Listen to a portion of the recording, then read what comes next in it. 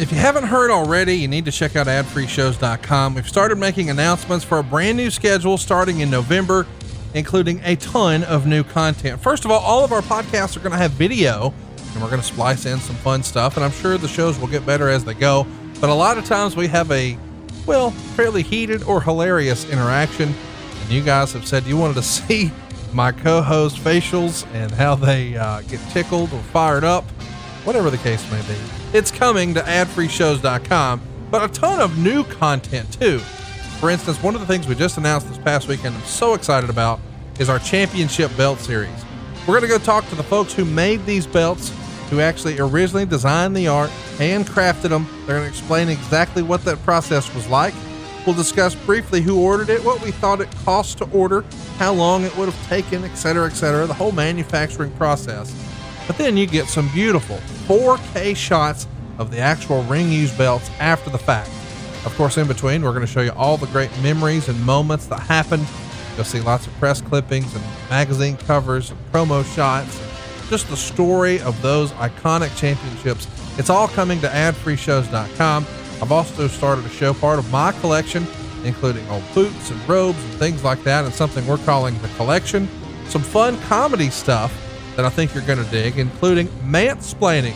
Great friend of the show and independent wrestling superstar Mance Warner is going to try to explain illogical wrestling to our wives. That's right. Many of us have a wife in our life who is, a non-fan, and we're going to have Mance Warner try to make sense out of things like Katie Vick or the Chamber of Horrors or the Kennel in a Cell. It's going to be stupid and fun, and it's all happening at adfreeshows.com. Lots of new storytellers coming along the way as well. We're doing a Monday mailbag feature with veterans of the game, like Jerry Briscoe, Mike. They were there for the good, the bad, and the ugly of the World Wrestling Federation. And of course, Jerry was a wrestler himself and had ownership in Florida and Georgia. And now you get to pick their brain every single week at adfreeshows.com. One of my favorite shows I'm looking forward to, it's Dr. Tom's X-Ray. Maybe you have a favorite match, but why was it your favorite match? We're going to watch those old matches with him, and he's going to break it down almost like John Gruden did his quarterback camp on ESPN for so many years. Well, this is the wrestling equivalent of that. We've even got a happy hour happening every Sunday night. You either get to chat with Medusa or Rebel live on Zoom, pick their brain, talk about wrestling, talk about life, have a little fun. Of course, we've got comedians along the way to make sure that we're entertaining you. There's so much great stuff coming your way, including brand new opportunities on how you can win lots of prizes. We're doing fun games like Mystery Opponent or Caption It or Name That Theme, Parts Unknown, the Time Limit Draw in this quarter, Create a Gimmick. We're going to be giving away cool prizes every single day over at adfreeshows.com, including once-in-a-lifetime experiences. We're going to line it up where you get a chance. That's right. You get a chance to go to breakfast with Tony and JR and then attend an AEW event in person. It's going to be a once-in-a-lifetime experience. You want to talk about experiences? We've got a Saturday morning cartoon thing coming your way that's going to knock your socks off. We've also got wrestling comedy theater with friend of the show, Cassio Kidd. Did I mention we're getting a hotline? Yeah, there's going to be a hotline coming soon. Some new columns will be there too.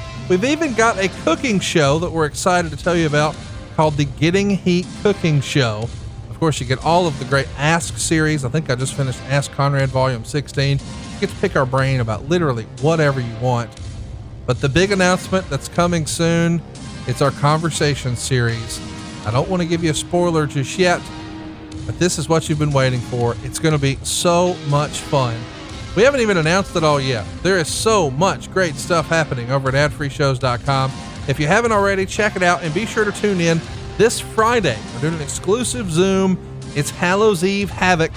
Spin the wheel, make the deal. Myself, Tony Schiavone, of course, Eric Bischoff, and more, all there chatting with you live and in costume.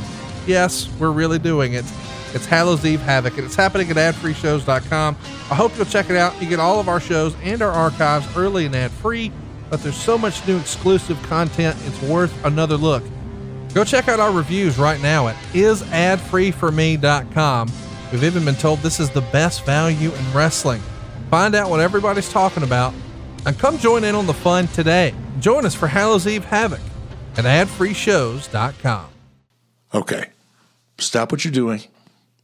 Listen very, very carefully. the most hated jeweler in America, is excited to introduce you to someone very special. Oh, she's beautiful, classy. She's brilliant. She will dazzle you. People just can't stop staring at her. Meet Krista. And she's easy. Wait, what? Krista is Steven Singer's most loved engagement ring, and it takes the stress and guesswork out of finding the perfect ring. A bright white, 100% eye flawless, near colorless, high quality, round, brilliant cut diamond, expertly set into a classic solitaire Tiffany setting that will withstand the test of time. Krista's available. She's ready for love, and she's ready to meet you. Steven Singer isn't in the jewelry business. He's in the love business. This magnificent full 1 carat round brilliant cut diamond is only $3,198. Real jewelry doesn't have to be expensive. Plus, free shipping, and get this, 12 months interest-free financing. Steven's showroom is open by appointment only, or you can go to IHateStevenSinger.com and click on the Krista Ready for Love engagement ring. Steven Singer Jewelers. Real jewelry, real experts for your real love.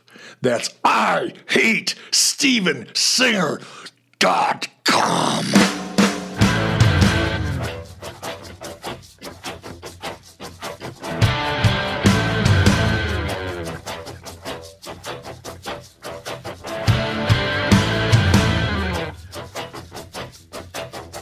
Hey, it's Conrad Thompson, and you're listening to 83 Weeks with Eric Bischoff. Eric, what's going on, man? How are you? I would do anything for love. I would do anything for love, but I won't do that. Remember that song? I do. Eddie Money, #1 song, November 10th, 1993. I love that song. I was listening to it just to put myself in the right frame of mind. I'm not a baseball fan, but the Toronto Blue Jays had just won the World Series a couple of weeks before. So I've been putting myself in this November 1993 frame of mind all morning in anticipation of doing this show. I'm excited. I thought that was a Meatloaf song. You want me to sing again? Is it not a Meatloaf song? Huh? That's a Meatloaf song, isn't it? Oh, that's right. I said Eddie Money. It's a Meatloaf song. You're right. You're right. I'm sorry. Thank you for that correction. I had to check myself boy, I've been living a lie this whole time. I thought it was Meatloaf. No. I don't know why I thought it was Eddie Money, but you're right. It was Meatloaf. Thank you for saying that and clearing that up. And it's one of the only Meatloaf songs I've ever really liked. Yeah, it's one of the bigger, more popular ones for sure. Unfortunately, we can't say the same for this Clash of the Champions. It's Clash 25 that we're talking about today. It went down on November 10th, 1993. So I guess is where we're talking here today. Tomorrow is the anniversary. Of course, it went down at the St. Petersburg, Florida arena, known as the Bayfront Arena. Boy, this is an old school wrestling territory here. Dusty Rhodes and Eddie Graham, and everybody in that Florida territory made a lot of money in the Bayfront Arena. Were you keeping up with wrestling in that era, or did you just sort of learn about it after the fact and hear about it after the fact about the historic Bayfront? I had no exposure to it. Living in Minnesota, we didn't get TBS, or if we did, I didn't watch it. I was completely in the dark about Florida Championship Wrestling and Georgia Championship Wrestling and even the NWA. All of that was, it's almost like, back in the territory days when you lived in one territory and you grew up watching wrestling and you had no idea that there were other world champions in other territories and you didn't know those other territories existed. You thought all things, revolved around your particular world heavyweight champion in your territory and all the people that you were familiar with that you watched on TV every week. So no, it was not on my radar at all. And it wasn't until I got to WCW. Well, we've got a lively crowd here. There's about 6,000 folks here at the Bayfront Arena, but roughly only 1,700 paid. The rest is all paper.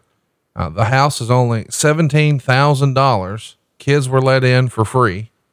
And, there's a report that even just 2 days before the show, less than 400 tickets had been sold in advance. So there was quite a walk up here when you consider the ratios here, that there were 1,700 tickets sold, but 1,300 of which were essentially walk up or last minute buys. This is a challenging time for WCW and everyone in wrestling, if we're honest, and we're going to break all of that down. Unfortunately, there's a lot of bad news happening in wrestling in this era, both for the World Wrestling Federation and here in WCW. I mean, really less than awesome stuff, but it's part of the story. And I've always been fascinated with 93 because it feels like just a couple of years prior to this, the WWF was riding high, but even they are trying to pull the nose up. 93 has proven to be a very challenging year, everywhere, but you even made a noise when I said kids were let in free. This has got to be a little disheartening where you have a lot of talent and you have some big ideas and it feels like we should be making some progress, but we're selling a handful of tickets and letting kids in free. It's got to be a little defeating at the time, is it not? I didn't feel I didn't feel defeated. I was frustrated with the fact that WCW, and part of me understands it. I get it, but they papered so many houses for so long. Every television taping papered, every pay-per-view heavily papered, Clash of Champions heavily papered. Well, it doesn't take long for your market, your audience, the people who actually are willing to go to an event or want to go to an event, to realize that you don't have to buy tickets. If you just don't buy them and wait till the last minute, they're going to be free. They're going to put them on your windshield, while you're in a 7-Eleven buying a freaking Slurpee. Somebody will come along from a radio station or a newspaper or whatever and start slapping tickets on, windshields of cars, hoping that you'll decide to show up and take advantage of it. That was the marketing strategy for WCW in the early 90s and including in 1993. And you kind of you manifest your own destiny when you do that. When you condition your audience to know that you're going to give away tickets every time you come to town, it makes it so difficult to change, that perception. And that it's not even a perception, it was a reality. It becomes even more difficult to change that reality. And that was one of the reason, I guess, I didn't even know I made an audible response, but I think back to those times and, what started out as discussions and eventually became arguments and eventually became, someone's going to go, either you or me, were the discussions I had around papering houses. All of these things, I've said this before, all of these things and these mistakes that WCW had been making since the early 90s before I got there, and certainly while I was there as an announcer and even here, as an executive producer, which at that point I only really had control over the technical aspect of the television product. It was driving me nuts because people wouldn't listen. They wouldn't see. They weren't even open-minded to a possible solution. And different ways of doing business, all of which led me eventually, probably in 94, to shutting down house shows so that we didn't have to keep papering houses and producing all of our stuff from Disney MGM.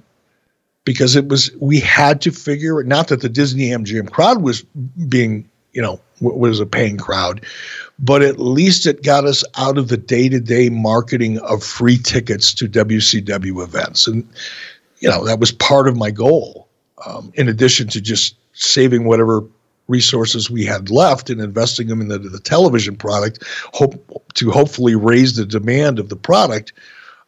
It was just a really frustrating time in 1993 and talking about how many of those tickets were given away just reminds me of all of that. That was probably what created that reaction. Do you own or rent your home? Sure you do. And I bet it can be hard work. But you know what's easy? Bundling policies with Geico. Geico makes it easy to bundle your homeowners or your renter's insurance along with your auto policy. It's a good thing too, because you already have so much to do around your home. Go to geico.com, get a quote, and see how much you could save. It's Geico easy. Visit geico.com today. That's geico.com. Is Zane Bresloff involved in the business at all yet? Is this all Gary Juster? What does that live event piece look like here? Oh, I'm pretty sure Zane, he was either with us. I'm pretty sure he was with us by that point. It wouldn't have been Zane's call. Zane started off, Zane didn't have a real strong voice in WCW until later on. As I got closer to Zane and we spent more time talking, and I was able to learn more from him and his strategies and his thinking.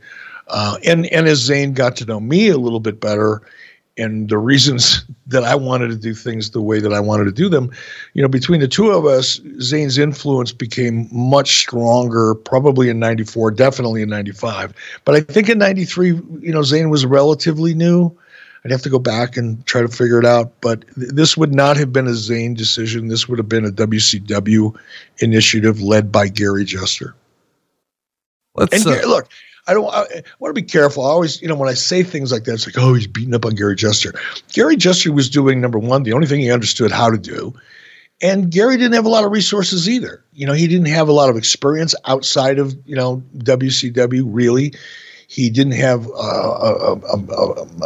a different approach or a different model that he could shift to because he didn't really do anything outside of WCW, and he was doing what they'd always done and getting the same results. So I don't want to blame Gary for this. This is just the nature of WCW. From Bob Dew, who was really running the company at this point, all the way down, this was WCW standing operating procedure.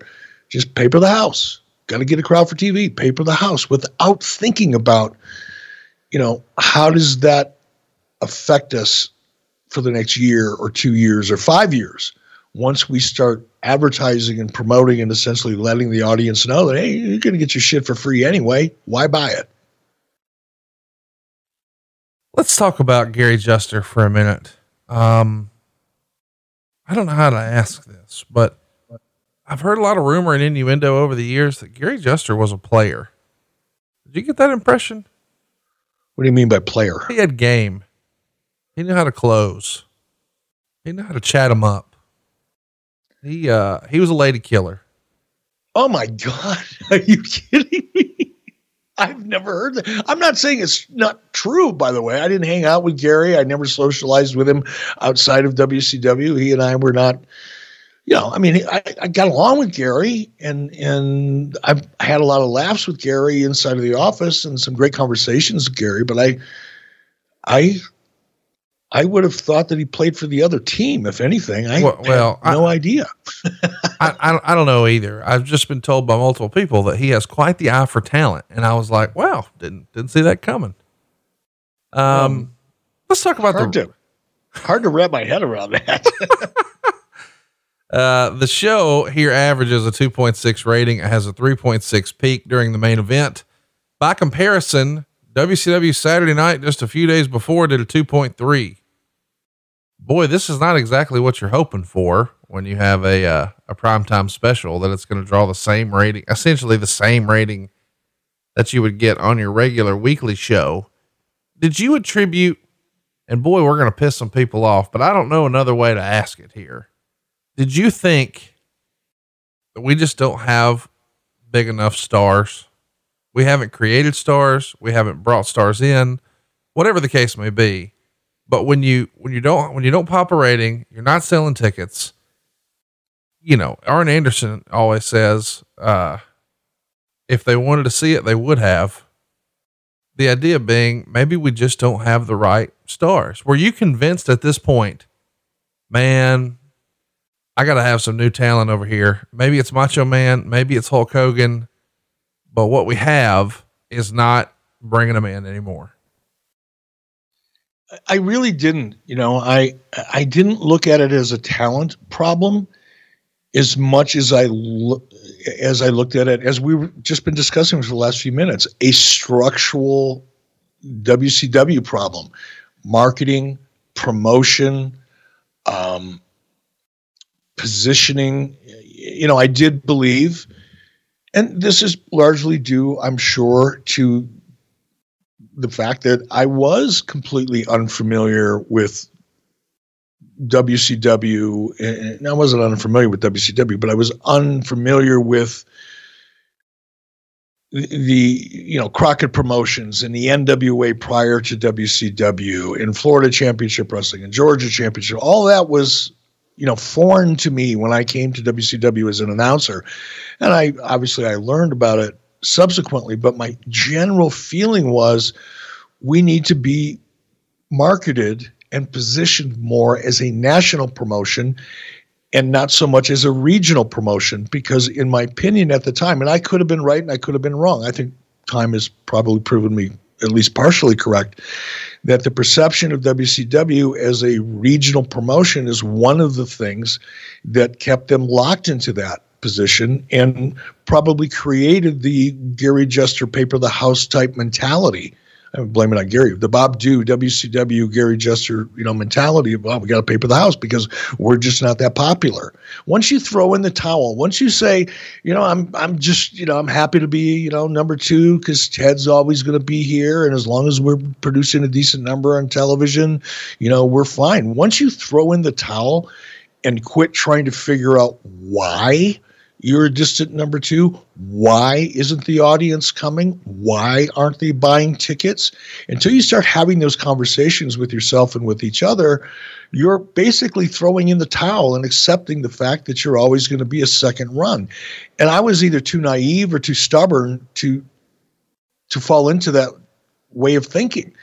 And it's one of the reasons I was, I would say renegade. That's kind of like patting myself on the back, but I was the antichrist within WCW because my opinions about what WCW needed to do were so alien and 180 degrees from what everybody internally in WCW, previous management that was there before I got there and management that had been there before I got there that were still there.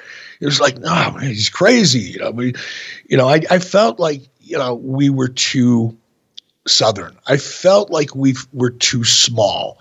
We didn't position ourselves, even with our characters, the way we needed to position ourselves. I was too inexperienced and naive to recognize how bad the finishes were and how, this Clash of the Champions is another in a long run of great examples of the kind of regional territory, weekly territory mentality that went into some of the finishes in these matches.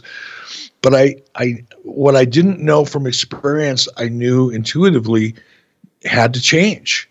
I knew our announcers had, it's one of the reasons I brought in Michael Buffer. We had to change the perception in order to change the reality. And I didn't look at it as much of as a talent problem as I did a branding problem. And yeah, that's probably the best way I can say it. Let's talk about some other problems that you're going to have. But before we do, let's talk about some decent stuff. You guys are going to take a European tour, and Meltzer would say reports from the early part of the European tour based on crowds and show quality wasn't good. The opening night in Cardiff, Wales drew about 3,000 fans, although there was a lot of heat for the matches since WCW had never been in Wales before. After the incident later that night, which we'll talk about, the spirits of the wrestlers were way down, and shows the next two nights were said to have been below par, as were the crowds. Ticket sales were hampered when 1 week before the tour, the WWF, which is far more popular in England, started to say that they were going to run a tour. Of course, they never actually did. They just made that announcement to hurt WCW. And Meltzer would write that WCW's TV airs in a good time slot on a network, but the network censors out what it determines to be violent content. So like a 60-minute show will really only be 35 minutes and a lot of the key angles being removed. And he would say, in addition to that, the show airs 4 weeks behind, and the commentary is done by Gordon Soley and Steve Regal, which he said he described as boring beyond belief. And it's really hard for them to keep up with what's actually going on with half the show missing and different commentary and 4 weeks behind. What can you tell us about your involvement and understanding in the television deals across the pond?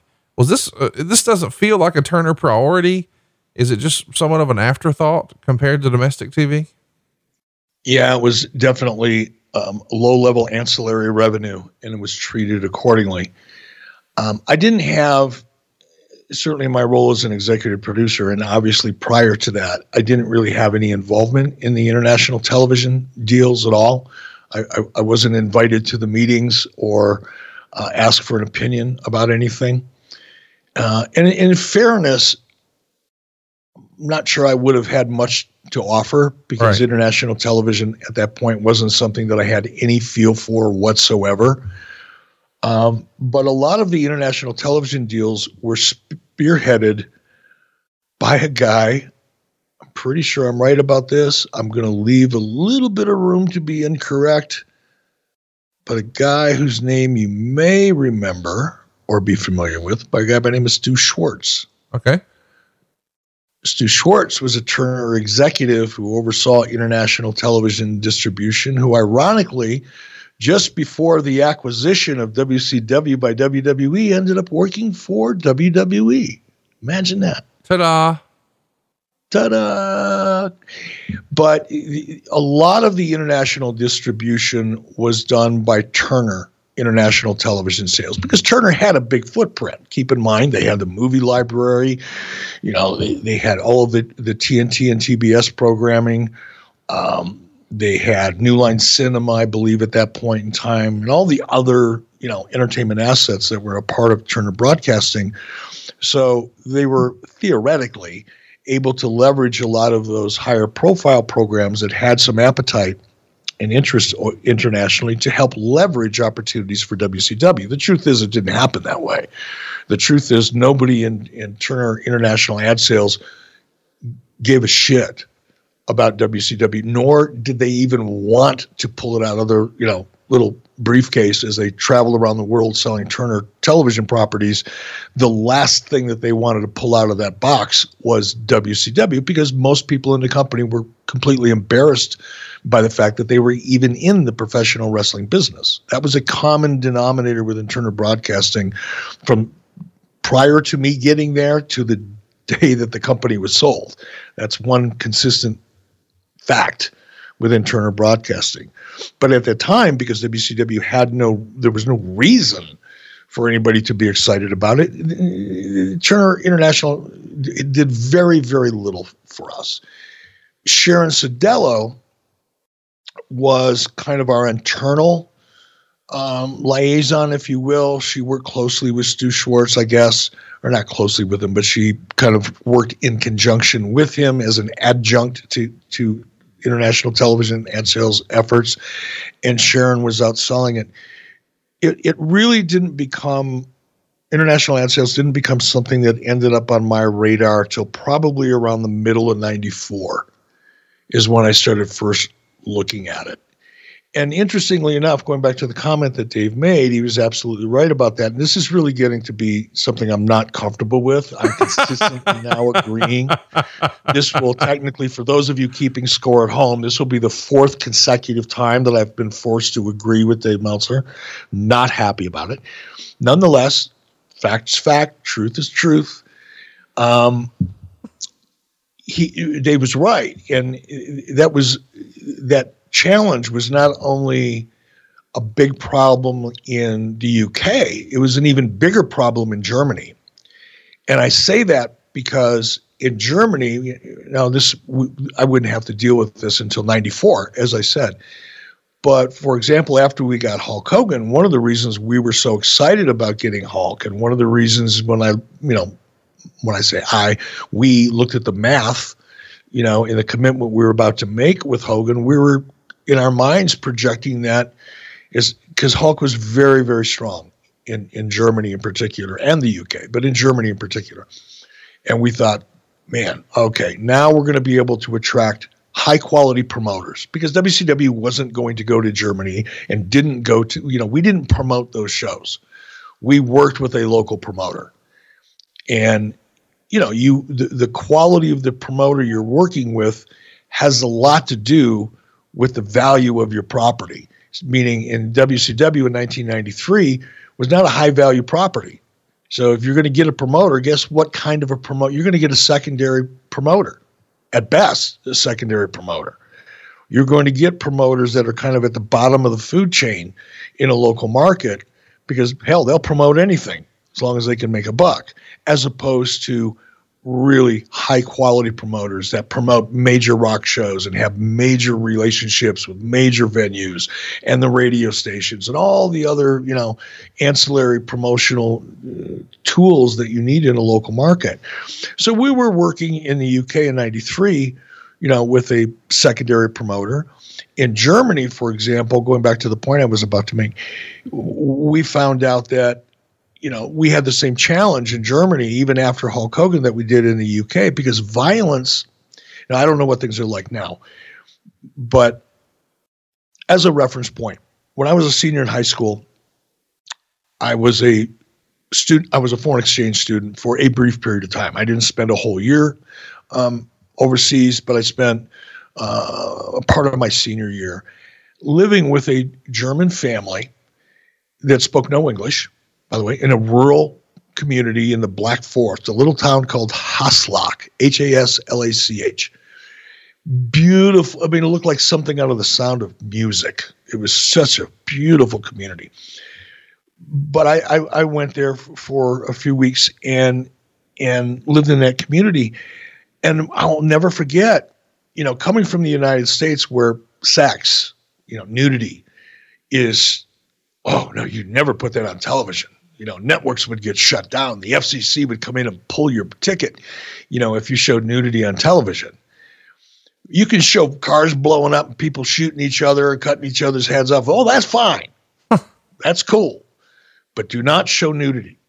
Well, as a senior in high school, I'm living with his family. We're sitting around eating strudel and shit after dinner, and I'm watching television, and an Ivory soap commercial would feature, some attractive woman in the shower, completely naked, washing herself all over. And you go, what the fuck? This is a commercial during prime time.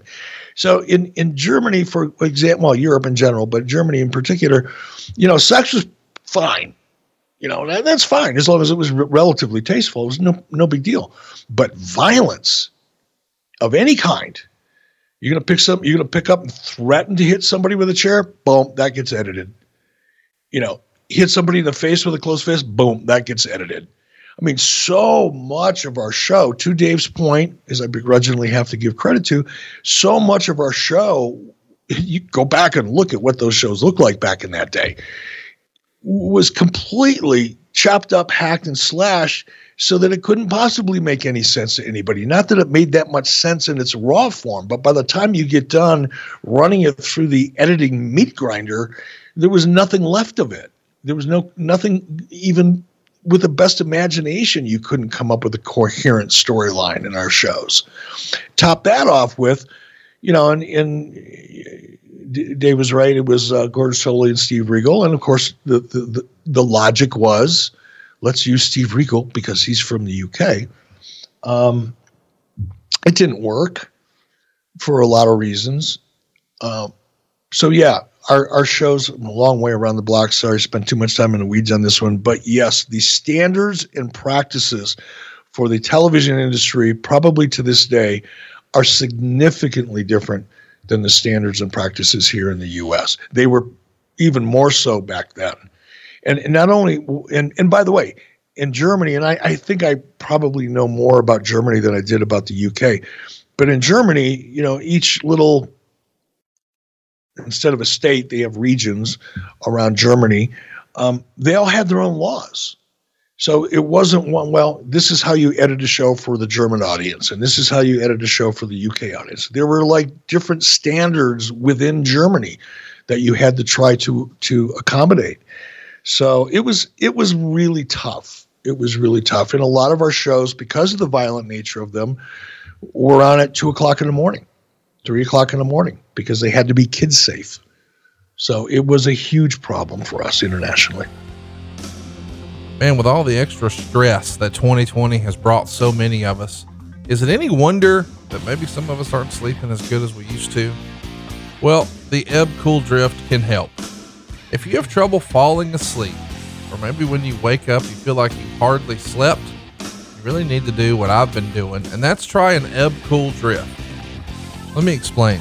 There's parts of this year where I think all of us probably knew it was time to go to bed. See the clock, we know I need to go to bed if I'm going to have a normal day tomorrow. But then we just have trouble sort of turning it off, winding down. Well, here's my challenge to you. Imagine what you could take on the morning after a restful night of restorative sleep. Whether you're seeking a natural solution or a long-term battle with sleeplessness, or maybe you're just looking for small improvements to help you operate at your peak, it really is time you try the Ebb Cool Drift sleep system. The Ebb Cool Drift sleep system provides a cooling, calming sensation to your forehead through a personalized algorithm so that a precise temperature is maintained. It's designed to counteract the way the mind and body react to stressful situations, helping you quiet your racing mind. And what's interesting is all these years, I thought that I kept flipping the pillow for the cold side because I just liked it. No, it helps me calm down. And the Ebb Cool Drift means I never have to flip my pillow anymore. In fact, the Ebb Cool Drift system has been clinically validated. It's backed by decades of research, and the users, like myself, report improved sleep quality by 90%. And this new Ebb Cool Drift Versa is a lightweight and portable sleep system designed to be incredibly versatile to fit your lifestyle. So what does that mean? It means you can calm your racing mind anywhere you need. It's got a rechargeable battery that makes it easier to use, meaning you don't just have to use it in the bed if you're one of those guys who likes to take a nap on the couch or in the recliner covered with the Versa. I got to tell you, man, I was a little skeptical of this. I didn't quite get it. But then once I put it on, it was a game changer for me. And I think the difference was, as I mentioned, I was used to flipping the pillow, and that always made sense to me. Like I wanted that cool sensation, but I thought I just liked it. But I guess subconsciously I needed it to fall asleep. I don't need it anymore. It's always cool, and it really does work. It works so well that sometimes I've discovered that my wife tries to go to bed before me so she can use it. So if I'm in there an hour later, if I went to bed an hour after her, she's already got it. I think I might need 2 of these. And right now, just for our listeners, you can save $25 off your order by going to tryebb.com/83 weeks and using the promo code 83 weeks at checkout. That's $25 off of your order, and you can try it risk-free for 60 nights. Risk-free, guys. That's tryebb.com/83 weeks. That's tryebb.com/83 weeks. And be sure to use promo code 83 weeks to save $25 today.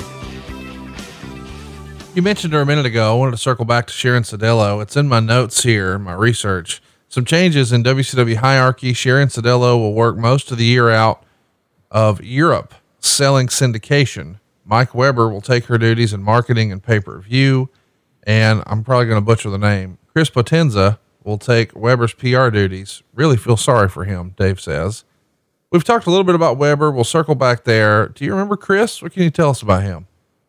God, very little. Very little. I remember the name. Probably if I saw a picture of him, it would jog my memory even more, but not a lot of recall on that one. Mike Weber, great friend of the show, is now one of the big wigs over at Fight TV, and we've had a lot of fun working with him these last few years. But I think most people remember his name not only from WCW, but TNA, and before that, I think he was even with the WWF, like in the WrestleMania 3 era. So he's been around the business a long time. You had probably a chance to see how Sharon took care of business compared to Mike. Did you have a preference one way or the other, working with either?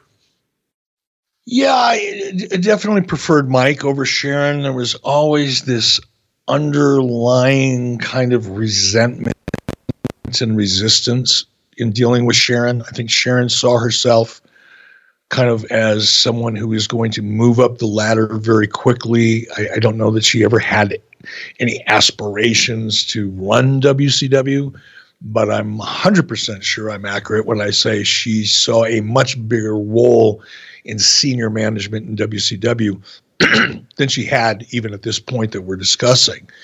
Once I started working with Sharon, and particularly once I got promoted, there was just, I don't know, have you ever sat down with someone that you had to do business with or that you did business with, and just deep down inside you knew that they would rather be anywhere but where they were at that moment? Yep.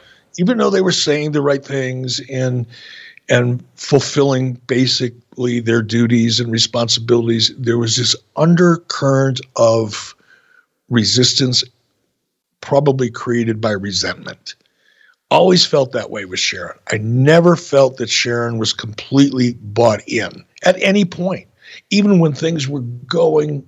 There was a point in time, people forget about this because we spend so much time talking about, the bad decisions or the ultimate demise of WCW or sale of WCW to WWE. There's a lot of, historically bad things to go back and discuss and analyze.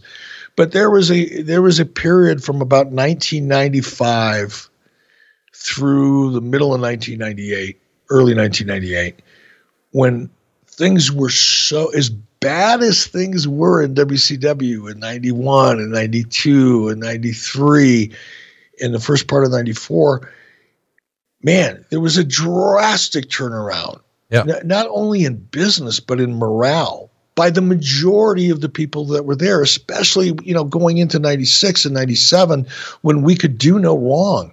And people that had been in WCW for a long time, some, before I even got there, were so proud to walk around CNN Center because we were kind of the hood ornament. We were getting more positive press. People were writing stories about us, in all the media trade, positive stories. There was so much good and goodwill within Turner Broadcasting. People in WCW were getting invited to Turner corporate functions that would have never been invited before. And Sharon was an outlier at that point. There was she was almost angry. We were so successful and had to bite her lip whenever she was in a meeting in front of anybody because she just didn't want to admit it. I think a lot of that had to do with Ole, by the way. We talked about this last week. That was a challenge that I had with Ole because his relationship with Sharon, became far more internally political than I thought was appropriate. One of the things that led to me firing him was one of the last straws. And I think on Sharon's side of that romantic equation, she carried some of that Ole baggage with her everywhere she went. And she didn't do a good job hiding it. Some people are good at that and some people aren't. She wasn't. You asked if I'd ever been in a spot where I knew I was doing business with someone who'd rather be anywhere but there. Yeah, about the first 12 weeks of 83 weeks with Eric Bischoff. He settled in eventually and it was fine, but there for a little bit. Yeah. Let's talk about the UK again. I do want to go back to that. And yes, boys and girls, we're eventually getting to the Clash, but it's such an interesting time in the company. You've often talked about how you felt like WCW really had to give up house shows. It was just bad for business. You're losing money. It's not working, but we find ourselves running house shows abroad here. And I'm reminded of what we talked about last week when we covered TNA, when we talked about how, for whatever reason, Impact was not doing all that great here in America. Maybe TNA was not a hot property here, but it felt like whenever they went to Europe, man, it was booming. Business was huge there. Did you consider that, hey, this may be an opportunity where we can really compete, or maybe not even compete? We can really drag some revenue through. And then you go sign folks like, Regal and Davey Boy. Was this a concerted effort to try to see what opportunity was there that maybe had seemingly slipped through your fingers in America? Or was it simply just, no, we had a promoter who wanted to bring it over and we knew we could make some money and not have any risk, so why not? Oh, no, there was a strategy, and Davey, signing Davey Boy was a obvious big part of that strategy. Not that Davey Boy wasn't considered to be a high profile talent and worth every nickel that we paid him for the domestic U.S. audience, but everybody knew or believed, and I think knew, that Davey Boy he might not. Now, keep in mind, I hadn't even had a conversation with Hulk at this point. There was no indication that Hulk would ever be interested in joining, but certainly Davey Boy Smith in the minds of everybody in WCW, myself included. Again, I didn't know a lot about international, but you didn't have to be a rocket scientist to figure it out. We looked at Davey Boy Smith as a key to beginning to develop that market. So no, there was more, and Regal had been with us for a while. I think Regal didn't necessarily come to WCW, or we didn't bring WCW or Regal in. And by the way, I didn't hire him, so I'm speaking, based on what I think I know, not what I knew firsthand. But Regal was signed early on, not so much for a strategic reason, just because everybody thought very highly of his wrestling style, and that it was something that could be different and utilized. And, going back to, my own experience, Billy Robinson, the British kind of style of wrestling has always been relatively popular here in the States as long as I can remember. And I think people in WCW looked at Regal as that kind of a character. But certainly once there became an effort to have a strategy for the UK, then definitely Regal was a part of that. But Davey Boy Smith clearly was considered to be a pretty major chess piece. And by the way, he's your only sellout. You guys sell out 5,000 seats at the Royal Albert Hall in London. It's an evening show where Davey gets a shot at Vader, who's your world champ. That goes down on October 30th. By the way, Sting is on these shows. He's losing, or he's winning non-title matches, with, Rick Rude and, all the big stars are there. Let's talk about the next pay-per-view though, before we get here. Of course, in this era, I guess all the time, this Clash of the Champions were really to build for the next big pay-per-view extravaganza. And the next big one is not too terribly long after this. It's November 20th. It's Battle Bowl. And it's coming to you from Pensacola, Florida. Another show in Florida. Remember, this one is at the Bayfront Arena. There's only 250 tickets sold. The building holds 9,000. And Meltzer would say, although all WCW pay-per-view shows of late have been heavily papered and come off looking good enough on television, and the Battle Bowl pay-per-view is going to start at 8:30 Eastern instead of 7 p.m. I've always been fascinated by this, the Battle Bowl concept. It feels like a giant miss to me. It never worked for me as a fan.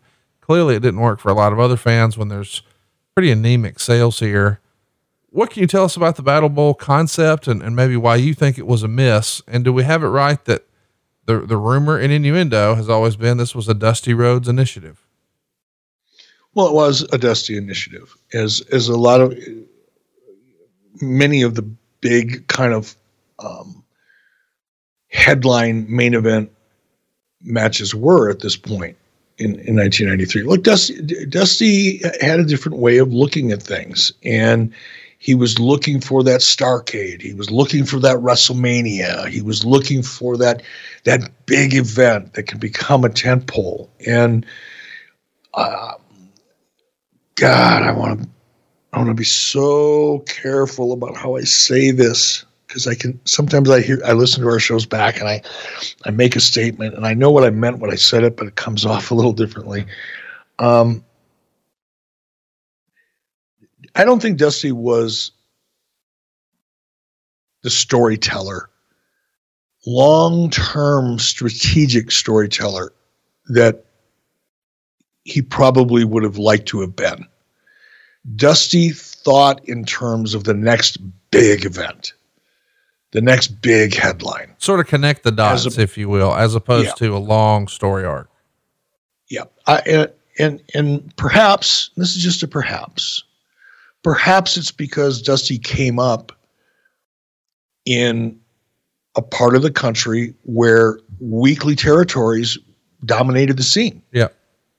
So you'd have your big match, you'd have a finish, or you'd have something happen that led you to next Saturday. Yep. Whereas pay-per-view was more of a monthly territory. It was TV, pay-per-view, or TV, pay-per-view, depending on what your lead show was. And as a result of that kind of weekly education and that base of experience and as a performer, performing and having so much success in weekly territories around the Southeast in particular, and in Texas, the idea of elongated storylines that lasted not just weeks, but months was not something that came naturally to Dusty. What did come naturally to Dusty was his vision for big events as opposed to strong story. Not that Dusty didn't come up with some great strong stories. He did.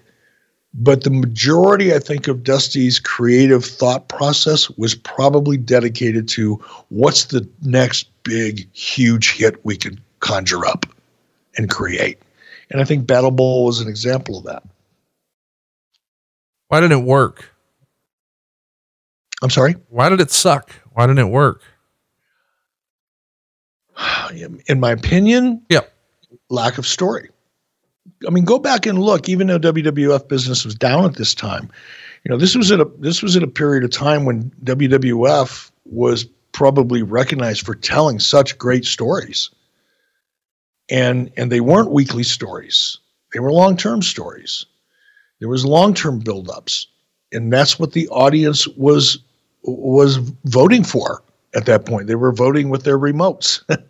That's what they, in addition to all, the great marketing that WWE did and the, this tremendous vision that Vince McMahon had and shaking up the wrestling business and turning it on its ear and all the things that Vince did, in the late 80s and early 90s. But at the core of it all was some pretty fucking good storytelling. And it was longer term storytelling, whereas in WCW, we were relying probably too much on the exhibition, the big match, the gimmicks, if you will. Spin the wheel, make a deal. Battle Bowl. And I'm guilty of it too. World War III. Those are all examples of, let's just have this super big event. And nobody rose their hand and said, yeah, but we don't really have any great stories going into it. How do we build a story to support the big event? What's the foundation that people are investing in order to see the payoff at this big special event? Those conversations weren't happening until later on. At this point in time, it was, what's the next big event? And we'll slap together a story or two on TV and to help get us there. Stories were a secondary thing to the big tentpole, highly promotable event. And it really had to be, it had to be both. You always wanted that big tentpole, highly promotable, event that captures the audience's imagination like a Battle Bowl. But if you didn't have great story that people were invested in going into it, it was just an event. And at this point, WCW's track record of events that really didn't mean that much were a big part of the problem. I'm not going very far. I'm in a rush. It's too uncomfortable. Sometimes I just forget. Don't kid yourself, guys. There's no such thing as a good excuse for not buckling up. If you've used any of these excuses or any others, you're putting yourself at risk of injury or even death. In 2018, nearly 10,000 people were unbuckled when they were killed in crashes. That's 43% of people killed in motor vehicle crashes that were not wearing seatbelts. No matter what kind of vehicle you drive, wearing your seatbelt is the best defense in a crash. Even when you sit in the back seat, you still need to buckle up. That goes for when you ride in taxis and use ride-sharing services too. Cops are on the lookout and writing tickets, so why take the risk? Seatbelts save lives, so do the smart thing and buckle up every trip, day or night. Click it or ticket. Let's talk about some other news that I know is going to get you fired up. This is directly from the Observer. Eric Bischoff sent Antonio Pena a 3-page fax wanting to put together a deal with AAA, where Bischoff said he'd get Pena a weekly cable television show in the United States and put his wrestlers on their pay-per-view shows. Pena wanted no part of it because he felt the company had no direction with its own product. So how could it be a benefit to a product that it had no understanding of? In reality, WCW had a deal with New Japan, which worked a style and had talent that would translate much better into an American style show, and screwed it up. So one wonders how it could have made an alliance with AAA work to anyone's benefit. One of Pena's assistants and Ron Scholar, who heads the organization that promotes AAA in the United States, were vehement about both Bischoff and Terry Funk, who it is believed went to Bischoff with the idea, for going behind their backs and trying to put together a deal. Scholar said that one of his business partners, who was longtime friends with Bob Dew of WCW, called Dew and told him AAA would never have any dealings with WCW as long as Bischoff is in the company. A lot to unpack here before you respond. No, it's not. That's not that much to unpack. That's both. Finally, after being 0-4 on Dave Meltzer bullshit, I get a win here. I wasn't involved with talent in 1993. I couldn't have done a deal with AAA.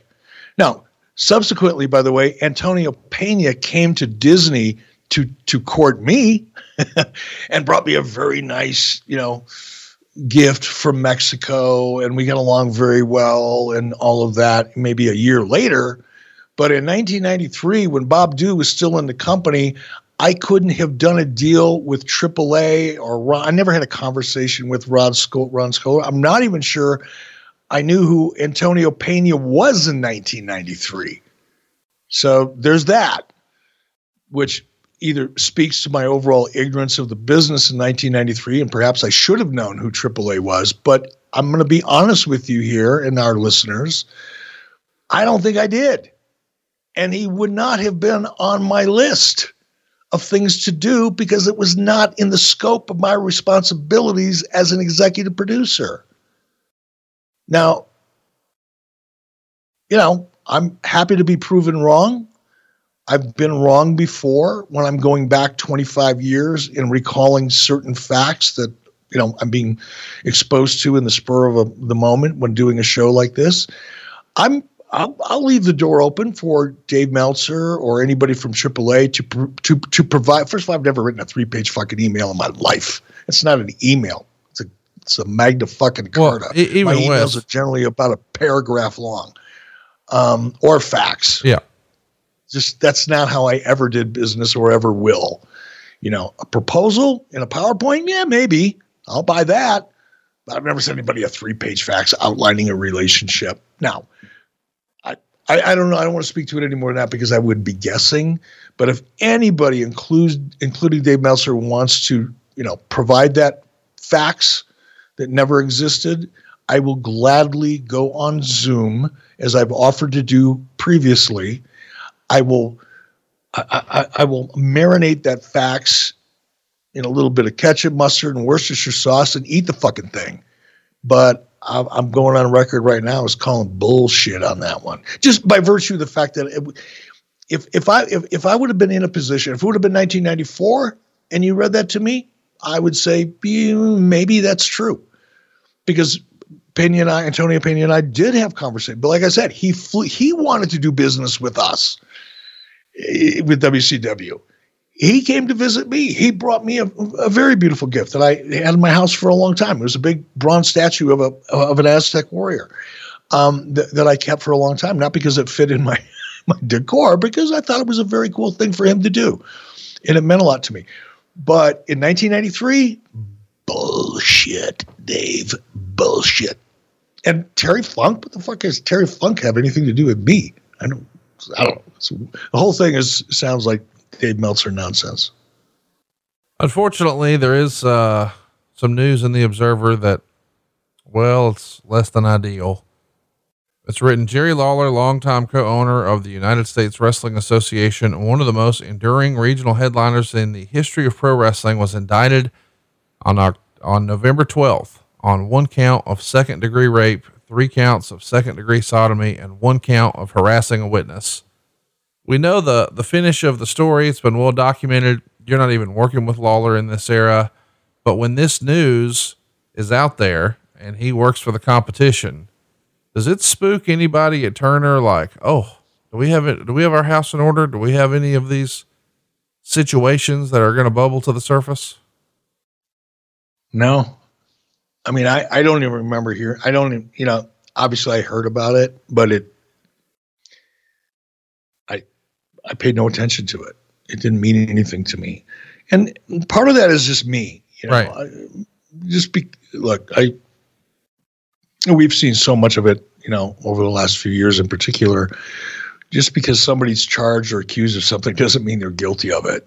Until the case is over and until there's a judge and a jury and a verdict, I don't really never have too close attention to these types of things.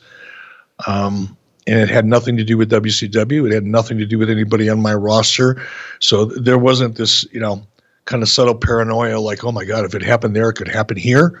If that's the question, no, it didn't register.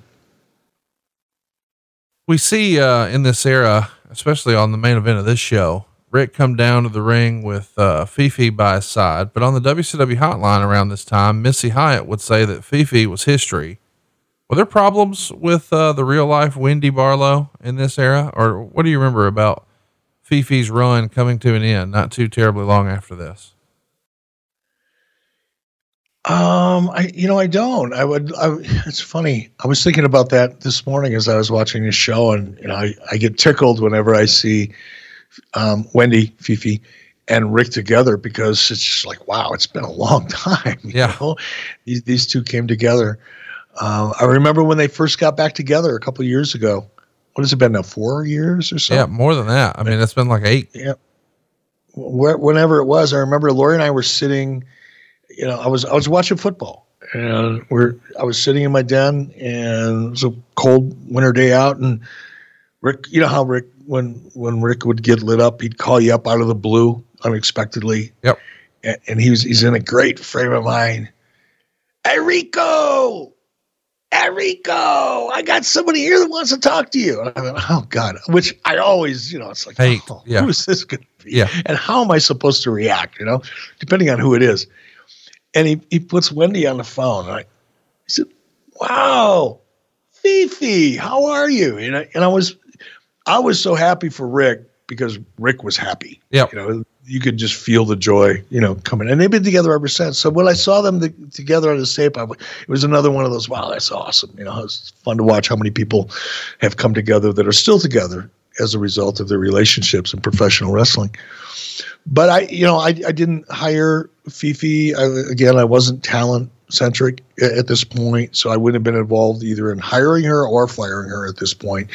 And I don't recall there ever being a problem with Wendy or Fifi. I think it was probably more than anything a change in direction. Might have had a lot to do with costs, right? Probably more than anything, because 1993 was a point in time where, it was like, stop the fucking bleeding. Go to your office, pull every pencil out of your desk and count it. I want to know how many. If you can't tell me how many paper clips are in your desk, then you're not managing your resources. That was my perspective, but it was all not because I was, a great business person. It was survival. It was just survival. WCW had been mismanaging their money for such a long time. I've talked about travel before. I won't do it again. That was just one example. But I would guess, having not been involved in the process with Fifi, either on her way in or her way out, that it was more of a financial concern than it was a performance concern. Because Wendy got along with everybody. How could you not get along with Wendy? Right. Thank God. This fall, as you get back into the swing of things, Bespoke Post has a brand new seasonal Box of Awesome collection for guys, guaranteed to upgrade your life. And by the way, I've put all my friends on this too. I was just visiting a friend of the show, Shuli Agar, the other day. And what did I see right in his foyer? His brand new Weekender bag from boxofawesome.com. I've got an eye for these things. I've got one. Friend of the show, Cassio Kid, has one now. Shuli has one. Whether it's gear to upgrade your autumn craft beers or cozy threads for when the temperature dips, Bespoke Post only sends guys the best stuff every month. No matter what you're into, Box of Awesome has you covered. From style and grooming goods to barware to cooking tools, outdoor gear. Man, Box of Awesome has collections for every part of your life. And go check it out. Don't take my word for it. And how about this? Get started by taking the quiz at boxofawesome.com, and your answers help them pick the right Box of Awesome for you. Now here's the deal. They release new boxes every month across a ton of different categories, It's free to sign up, and you can skip a month or cancel at any time. Now, each box only costs $45, but it has more than $70 worth of gear. Now get 20% off your monthly box when you sign up at boxofawesome.com and use my promo code 83weeks at checkout. That's boxofawesome.com, and the promo code is 83weeks, and you'll get 20% off your first box. So what are you waiting for? Check it out right now. It's boxofawesome.com and enter the promo code 83weeks. Let's talk about some other news and notes here. The biggest is the November 6th debut of Gene Okerlund. Meltzer would write, Tony Schiavone plugged the previous week how there was a huge surprise for Jesse Ventura. Despite the fact that Ventura acknowledged Okerlund's arrival 2 months back on a pay-per-view show, and it was plugged all week on the hotline and on the morning power hour, they still had Jesse act shocked when Okerlund arrived. Larry King even did a promo building up Mean Gene's debut like he was Walter Cronkite. This is the part I want to key in on. After all these years, they finally get some cooperation from TBS to get a CNN celebrity on their wrestling show, and they waste it by having him plug someone who can't draw them any money. It's interesting to see that when wrestlers run wrestling companies, everyone who isn't in a wrestling position or never wrestled gets treated like they aren't important. Now that they have TV announcers running the company, all the focus is on hyping the announcing team rather than the wrestling product. One of the things that I'm grateful to you for, Conrad, and convincing me to do this show originally, this podcast, and the success that we both had in doing so, and an amazing audience that we built around the world. The pride I take in is not only in being successful from a financial point of view, that's important, but the fact that our audience is a much more enlightened and intelligent audience, that I'm sure when they listen to that comment, I don't need to tell them just how biased and completely ignorant that statement is, because our audience already knows it. They're so smart. And that comment from Dave is such a perfect example of the petty, insecure individual that Meltzer was, and at his core still is. His shot there was partially at me, because first of all, I wasn't running the company. I was overseeing one aspect of the company, meaning the television production side of the equation, not the promotion, not the talent, not the marketing, not the creative, not the international sales, not the ad sales. All of those things I had nothing to do with. I was a casual observer on the sideline. And for Meltzer to take the time to posit that an announcer is running the company, and then to try to slide in there in his own subtle way that now that an announcer is running the company, we're only going to pay attention to announcers and not the people that can actually draw money in the ring.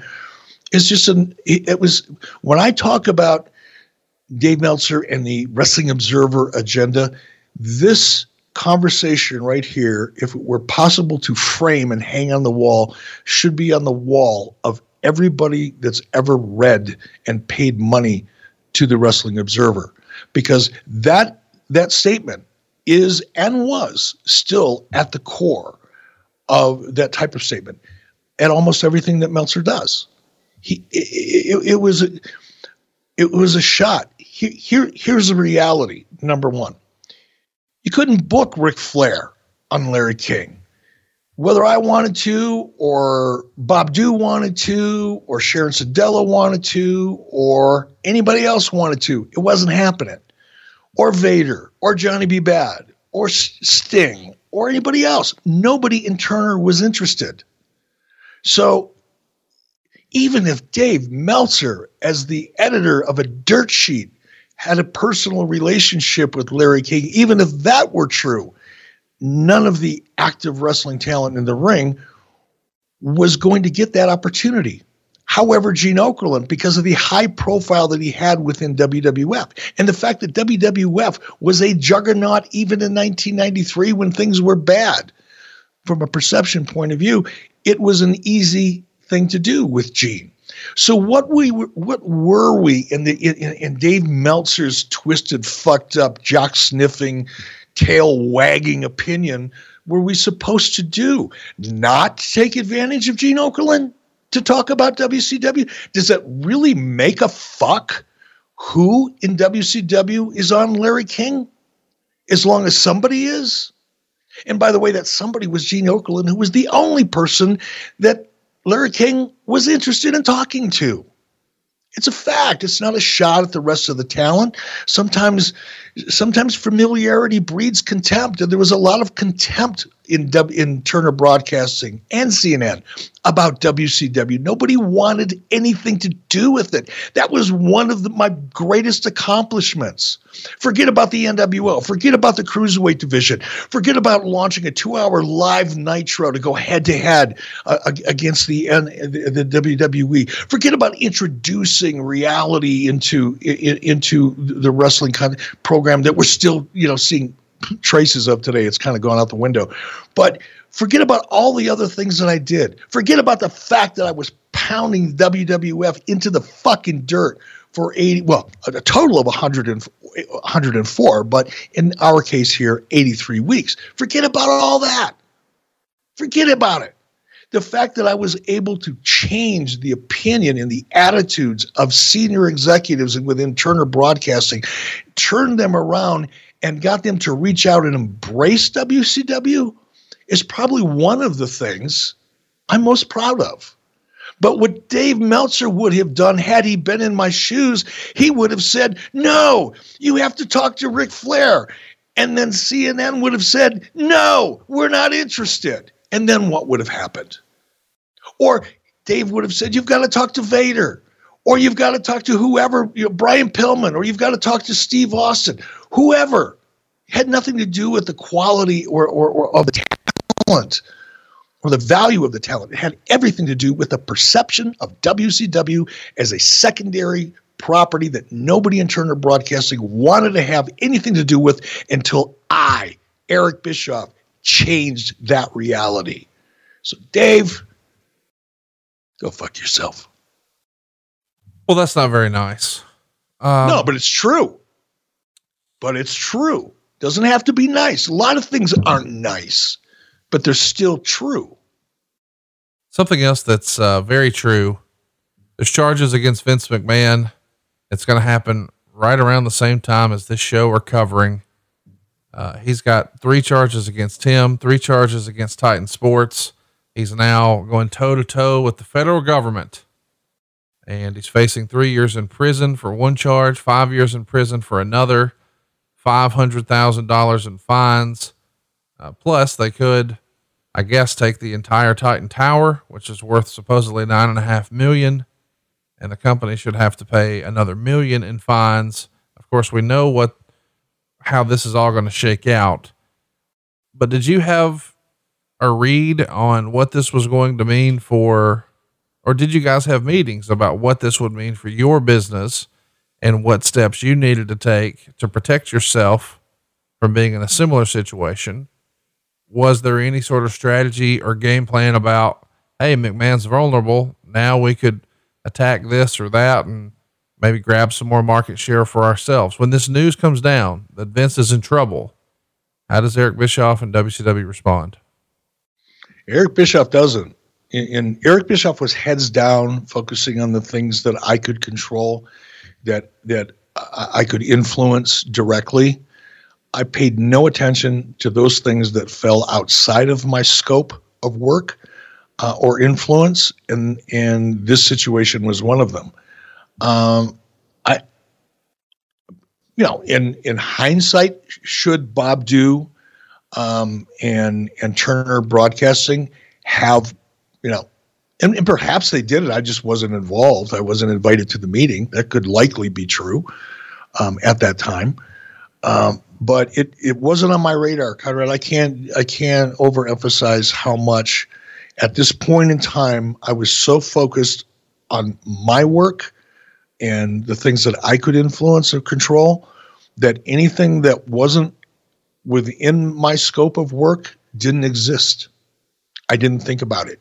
I didn't devote any energy, 0 calories, no imagination into things that had nothing to do with my day-to-day world, good or bad. I'll take criticism for that. You know, maybe I should have been thinking broader, but I wasn't at this point in time. Let's talk about Hulk Hogan. Meltzer would report Hulk Hogan has signed a new deal with Disney to film Thunder in Paradise in Orlando. The show's first 20 episodes will be taped from January 10th to June 6th, and will debut on television worldwide in March. With that kind of schedule, don't expect Hogan to do much wrestling during that time frame. In addition, when it comes to all the rumors of Hogan starting a new wrestling company, well, it's a possibility at some point. The time constraints are such that there's no way it's going to happen anytime soon.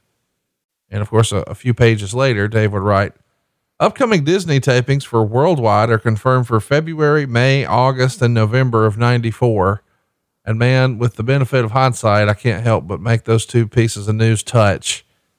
Is Hogan even on your radar here? Do you hear about the Thunder in Paradise and think this may be another opportunity? I mean, you're headed to Disney for worldwide. He's headed there to film Thunder in Paradise. We know the next year, you make it happen and the whole business changes for WCW just like that.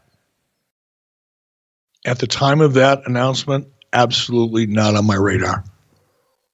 It was no more on my radar than an announcement in Variety about the next big, Tom Cruise movie that was coming out. It had nothing to do with me at that point. Let's talk about something else that may not have been on your radar at the time, but boy, it's going to be big news eventually. On November 12th, there's going to be a pay-per-view show called Ultimate Fighting Challenge take place from Denver, which is billed as almost an anything goes fight with champions of several different combat sports like shoot wrestling, boxing, sumo, karate, jiu-jitsu, kickboxing, etc. Pancrase wrestler Wayne Shamrock, fresh off of a 44-second win at the November 8th Pancrase show, will be the representative of shoot wrestling. And there's also going to be, UWF talent there. The event will receive coverage in Japan, both in wrestling and martial arts magazines. And this is happening 8 days before Battle Bowl. And then 4 days after that, there's a Survivor Series show on the 24th. So we've got 3 sort of combat sports, if you will, pay-per-views within 12 days. It's pretty unusual for there to be a WWF and a WCW pay-per-view 4 days apart. That I do want to ask about that, but boy, the UFC, if we knew now, or if we knew then what we know now, was that even on your radar? Were you keeping up with other quote unquote competing pay-per-views? This UFC thing, of course, is not going to become a monster thing for a few years, but this seems like something, given your background, you would have at least had a passing interest in. No, I had a passing interest in it, just because of my previous experience in that world, in martial arts in general. But nobody looked at it as competition. It was a tough man contest. I mean, it's really what it was. I'm not taking anything away from the people involved in it, but it was being promoted as a tough man type of, it wasn't being promoted the way it would be promoted today. I don't think anybody looked at it as a threat or even competition. It was a tough man contest. It kind of felt like it should have fallen into that same category from our perspective at that time. As a, fan and someone who was formally involved in martial arts, yeah, I was curious about it, but not concerned about it. And yeah, you're right. If we'd have known then what we know now, I'd own it. I was offered to buy it at one point for $2 million, and I didn't bother to return a phone call. What could have been? How big of a? Well, I think it ended up being just fine. It worked out just fine for them, but boy, you could have siphoned off a couple billion for yourself, probably. Yeah, but you know what? Fertitas, when they bought it, people don't, realize this, how many tens of millions of dollars, if not more, the Fertittas lost before it turned. UFC turned around. It didn't happen overnight, folks. There was probably over 100 million, hundreds of, maybe I won't say hundreds, but there was probably over $100 million of red ink that flowed out of UFC before it finally turned the corner. And it wouldn't have turned the corner had it not been for the reality show on Spike TV. That was the golden ticket right there. That was the lottery ticket that turned things around. But that was well after, I'm guessing, $100 million or more of losses and failure. Okay, stop what you're doing. Listen very, very carefully. The most hated jeweler in America is excited to introduce you to someone very special. Oh, she's beautiful, classy. She's brilliant. She will dazzle you. People just can't stop staring at her. Meet Krista. And she's easy. Wait, what? Krista is Steven Singer's most loved engagement ring, and it takes the stress and guesswork out of finding the perfect ring. A bright white, 100% eye flawless, near colorless, high quality, round, brilliant cut diamond, expertly set into a classic solitaire Tiffany setting that will withstand the test of time. Krista's available. She's ready for love, and she's ready to meet you. Steven Singer isn't in the jewelry business, he's in the love business. This magnificent full 1 carat round brilliant cut diamond is only $3,198. Real jewelry doesn't have to be expensive. Plus, free shipping, and get this, 12 months interest-free financing.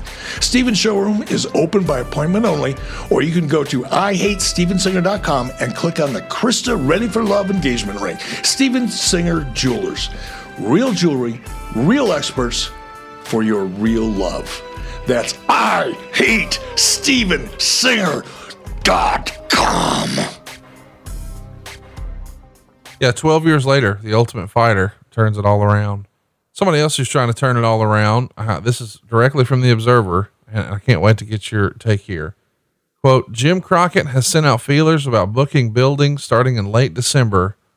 We've talked about this a little bit. Once the Turner acquisition happens, I think Jim felt like he had been lied to. He's very quickly replaced by not just Petrick, but Hurd. And I think Petrick maybe once upon a time had indicated, or maybe Turner did, that they were going to let Jim sort of handle the booking of the wrestling. And then here comes Hurd. And well, Crockett's not long for that world, and he's out of there. When you hear all these years later that, hey, Jim Crockett's looking at running some towns, because I think the story goes he had a non-compete. I'm not exactly sure, but now the non-compete may be up. I remember hearing that. So now this non-compete's up, and he's at least making some inquiries. Is this on your radar at all? Is Dusty or Ole or anybody coming to you saying, now hang on, we got to watch out for this, or let's be mindful of that, or anything, any conversation at all about Crockett in 93? No, again, I know I keep saying this. I don't mean to sound like I'm trying to get myself off the hook, and I don't want to comment on it, but nobody would have come to me in my role as an executive producer. I mean, had there been any conversations in WCW, they would have taken place between Bob Dew, Ole Anderson, Dusty Rhodes, probably Jim Barnett. Gary Jester might have chimed in, people that had, previous either direct or indirect relationships with the Crockett's, but it would not have been something that anybody would have brought to my attention. Was I aware of it? Sure. Was I concerned about it? No. If there's no TV involved, it didn't matter to me. Okay. We've buried the lead long enough. Nope. We're not talking about the show yet. First, we've got to talk about the major story. It's not Vince McMahon maybe going to prison. It's not Jerry Lawler's legal situation. It's Arn Anderson and Sid Vicious. And we've talked about this a little bit before. I think everybody by now knows the story. Some real bad shit went down on October 26th. There was a stabbing. And now there is the idea of how do we put Humpty Dumpty back together again, so to speak. We've got a beloved figure here amongst a lot of the boys, and certainly one of our top stars, right-hand guy. And he's been stabbed by a guy who we are paying a lot of money to. And it's just gotten ugly. Supposedly, Vicious is making $600,000 a year, and Arn had taken a pay cut, and it becomes a political issue amongst the boys. And then it just gets nasty to the point that there are multiple ambulances, more than 24 stab situations. There's gashes that are half-inch deep. There's a gash in the throat that's 5 inches long. I mean, this is a life or death situation. It makes all the trades. It makes all the wire services. They, unfortunately, or rather fortunately for you, I guess, a lot of the reports pick it up and call it WWF wrestlers, because in this era, WWF is the brand for professional wrestling, much like Band-Aid or Kleenex. Those are brands, not products necessarily. And Mike Weber is now running PR, and he's going to give a quote to the London Sun that says, quote, "It just shows what you see in the ring is what you see in real life. These two haven't fought each other for several years and obviously don't get along. I don't know what the disagreement was about." In hindsight, that quote can be beat up, and, you know, he's answering in a more kayfabe way, but I don't know what other official statement there could be. And you guys don't even officially make a statement for at least a couple of weeks. And there's lots of rumor and innuendo and speculation. And you've explained here on the show before, since it was Vicious who went back and knocked on the door after there was a bit of a dust up, then it feels like he was the instigator. But there's also the trouble of, we don't necessarily want him going anywhere else. And to compound all of this, it's in the Observer, and you and I've never talked about this, which is why I want to bring it up, that Sid apparently walked out of a steroid test. And this is not normally something that would even be worth discussing, I assume.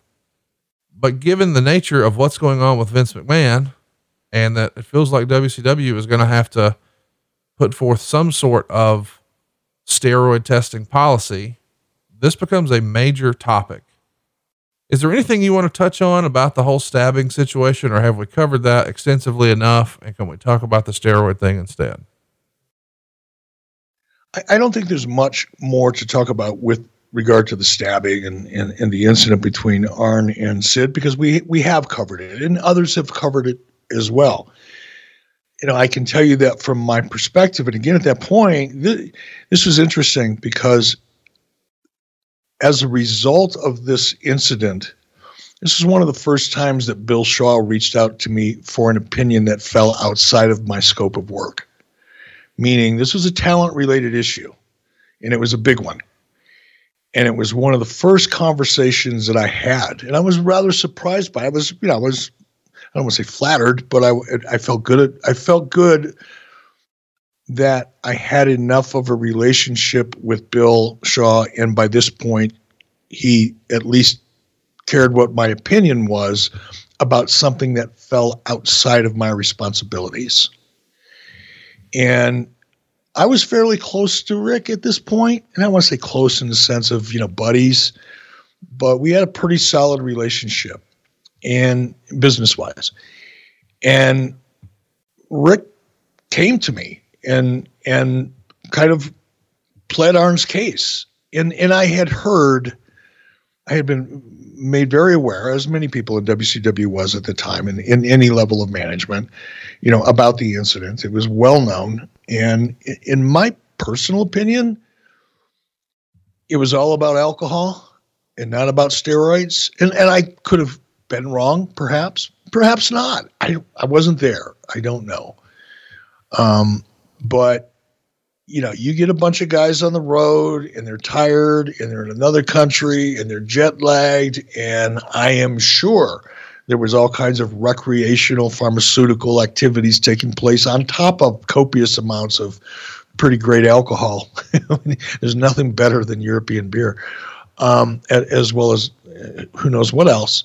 To me, it was more of that issue and not so much of a steroid issue. And I think the it's interesting, Dave, and maybe rightfully so, or justifiably so, was spending a lot of time writing about the steroid trial because it was big national news. It was very important news and deserved to be discussed even within the peripheral wrestling media.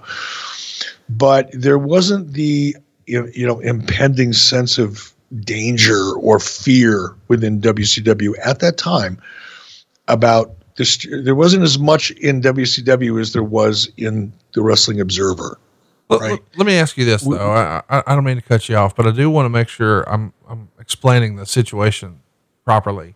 We've got two situations going on with Sid. First of all, well, one's a given. He's hard to do business with. He wants summers off. Wrestling's not a priority. It's softball. He's not always the nicest guy, blah, blah, blah. So everybody knows that, but there's two separate situations here. Allegedly, we've got a new steroid policy in WCW. How legit it was or wasn't is up to someone else to decide, but this is what's written. The one thing we know for sure is that Sid Eudy didn't fail the test. He missed the test. He had a valid reason. The company booked him for a public appearance the day before and he couldn't get back in time. Eventually, according to several reports, he was asked to take the test at a television taping a few weeks later and walked out. By company policy, that would mean an automatic 6-week suspension and no reinstatement until he was able to pass a new test. The next day, everything was smoothed out. It's the belief of many wrestlers but unable to be confirmed as of press time, that Eudy never took the test and may have even refused on a later occasion or even two later occasions.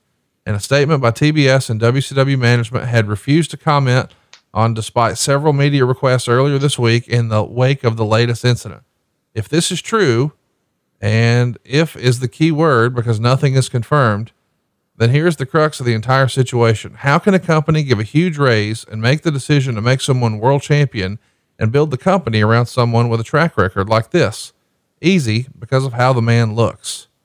And if Sid Eudy walked out on a test and wasn't suspended right then and there, the management of WCW needs to answer the question as to why its written policy wasn't enforced. If Sid Eudy did this more than once and wasn't fired after the second occurrence, more questions need to be answered, and those who let him slide need to be called on the carpet and severely reprimanded for creating a double standard.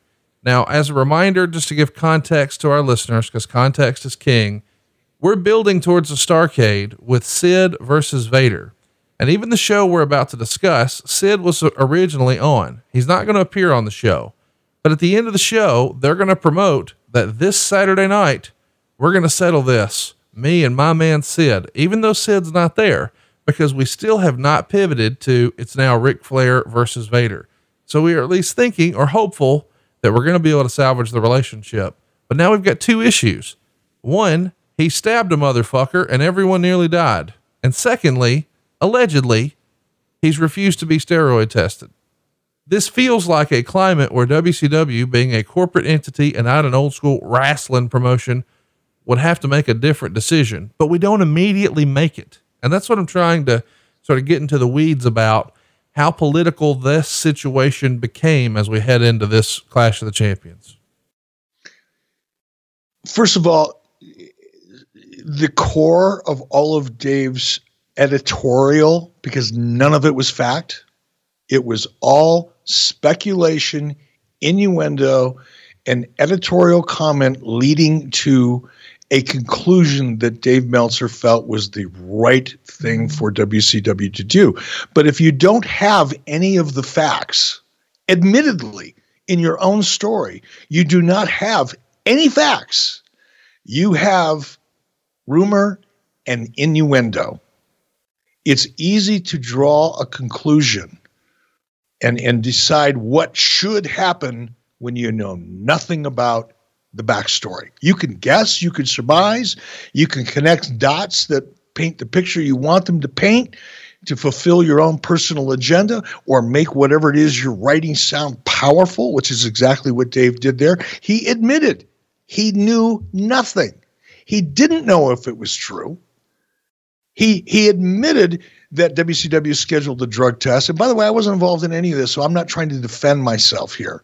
I'm just listening. If I was in a court of law and I was fresh out of law school and I was listening to Dave Meltzer, the prosecutor, making his opening statement, the first thing that I would say is, great, We're not guilty because you have zero facts. You're willing to draw a conclusion and hang somebody. You're willing to force WCW to make a statement that you feel would be the right statement to make, and what you feel as a dirt sheet writer who has never worked for a corporation before, you're willing to say this is what WCW should do, damn it, because they didn't respond to media requests. Well, fuck you, Dave. You're not media. You think you are, and you certainly weren't then. You were a little jerk off in your basement writing a dirt sheet. That's all you were. And you were 75% of all the things that you wrote were nonsense and bullshit anyway. You had no credibility as a journalist or media. So right off the bat, you can sense, or you should be able to, if you're reasonably objective. And by the way, I'll admit that I'm not. I'm way over on the other side of being objective on this one. But just based on everything that you read to me, you couldn't indict a goldfish with that kind of facts and information. There was nothing there. He's speculating. If this really happened, and if it's true that this happened, and then this happened because of that, well, then these guys should do this. That's the essence of Dave's entire argument there. That's a fact. Now, will I say in hindsight that this should have, and could have been handled much differently and much more professionally, and that it probably would have as time had gone on? Sure, absolutely. But to posit some kind of, hard position and, in such a arrogant way without any facts to support your position is just garbage. And I can't respond to garbage other than pointing out what it is. This is a bag of fucking trash over here, also known as the Wrestling Observer newsletter, November 1993.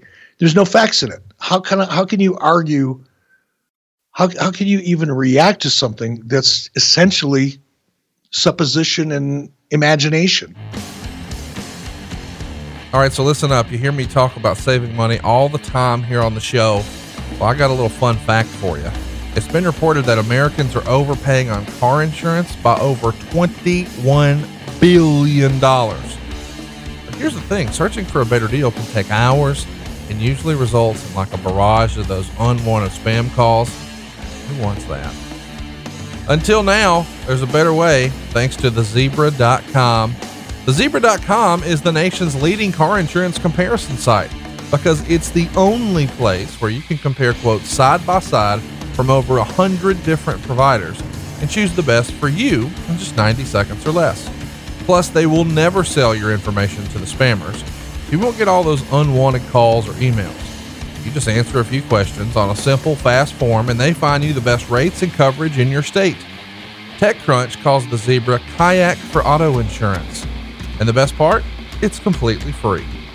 And you could save up to $670 a year using thezebra.com.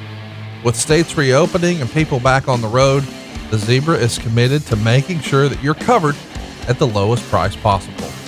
How much can you save on car and home insurance? Go today and start saving at thezebra.com/83 weeks. That's thezebra.com/83 weeks. It's spelled THEZEBRA.com/83 weeks. And we thank them for sponsoring the podcast today. Well, I couldn't have imagined a much worse Clash of the Champions. There's lots of great star power here, but the show is just a miss for me. The readers of the Wrestling Observer agree with my assessment of Clash 25. It gets 24% thumbs up, 13.2% thumbs in the middle, and an overwhelming 62.5% thumbs down. Tex and Shanghai Pierce won a dark match, and then we get going. The actual hosts of the show are the incredible Tony Schiavone and Jesse Ventura. Rick Rude is now out here as the WCW International World Champion. He's got the old big gold belt, and he's defending that championship belt against Road Warrior Hawk. A little rare singles action for him here. They go 5 minutes and 41 seconds. Meltzer would say, if this is a world title, and that seems to change daily, then this may have been the worst world title match on a major show in history. Hawk was wrestling with a blown out knee and couldn't do anything, which is why that was the case. But the match had a horrible finish, no psychology, and no action. They go to a double count out here, Eric, and it gets -2 stars. No question, these are big stars, and they look like big stars coming down the ramp. And as our old pal Bruce would say, and then the bell rang. I think this might be this may be the best Rude ever looked. I like the short hair look. I like him as the champ. This whole presentation is cool, but man, I felt bad for him here having to work with a hobbled Hawk. You watched it for the first time in forever. What'd you think? Yeah, I was really disappointed. And again, I hadn't watched this and probably forgot all about it 24 hours after it happened originally in 1993. But this morning, knowing we're going to do a show, and I said, wow, it's Rick Rude and Hawk. And I immediately got excited because they're two Minneapolis guys.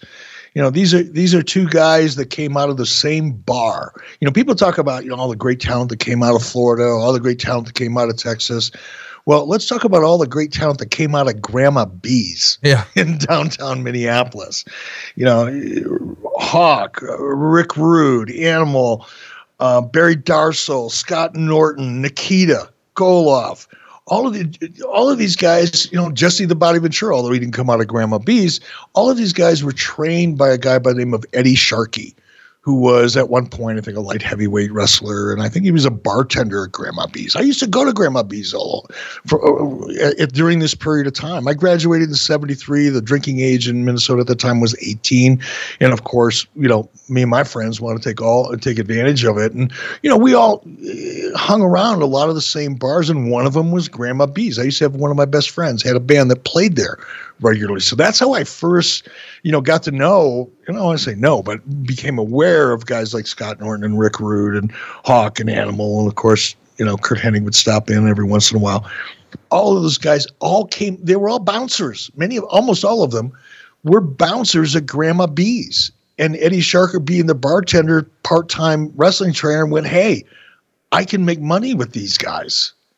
And it's so funny, and such a treat for me to go back and see guys that I used to watch bounce at Grandma B's.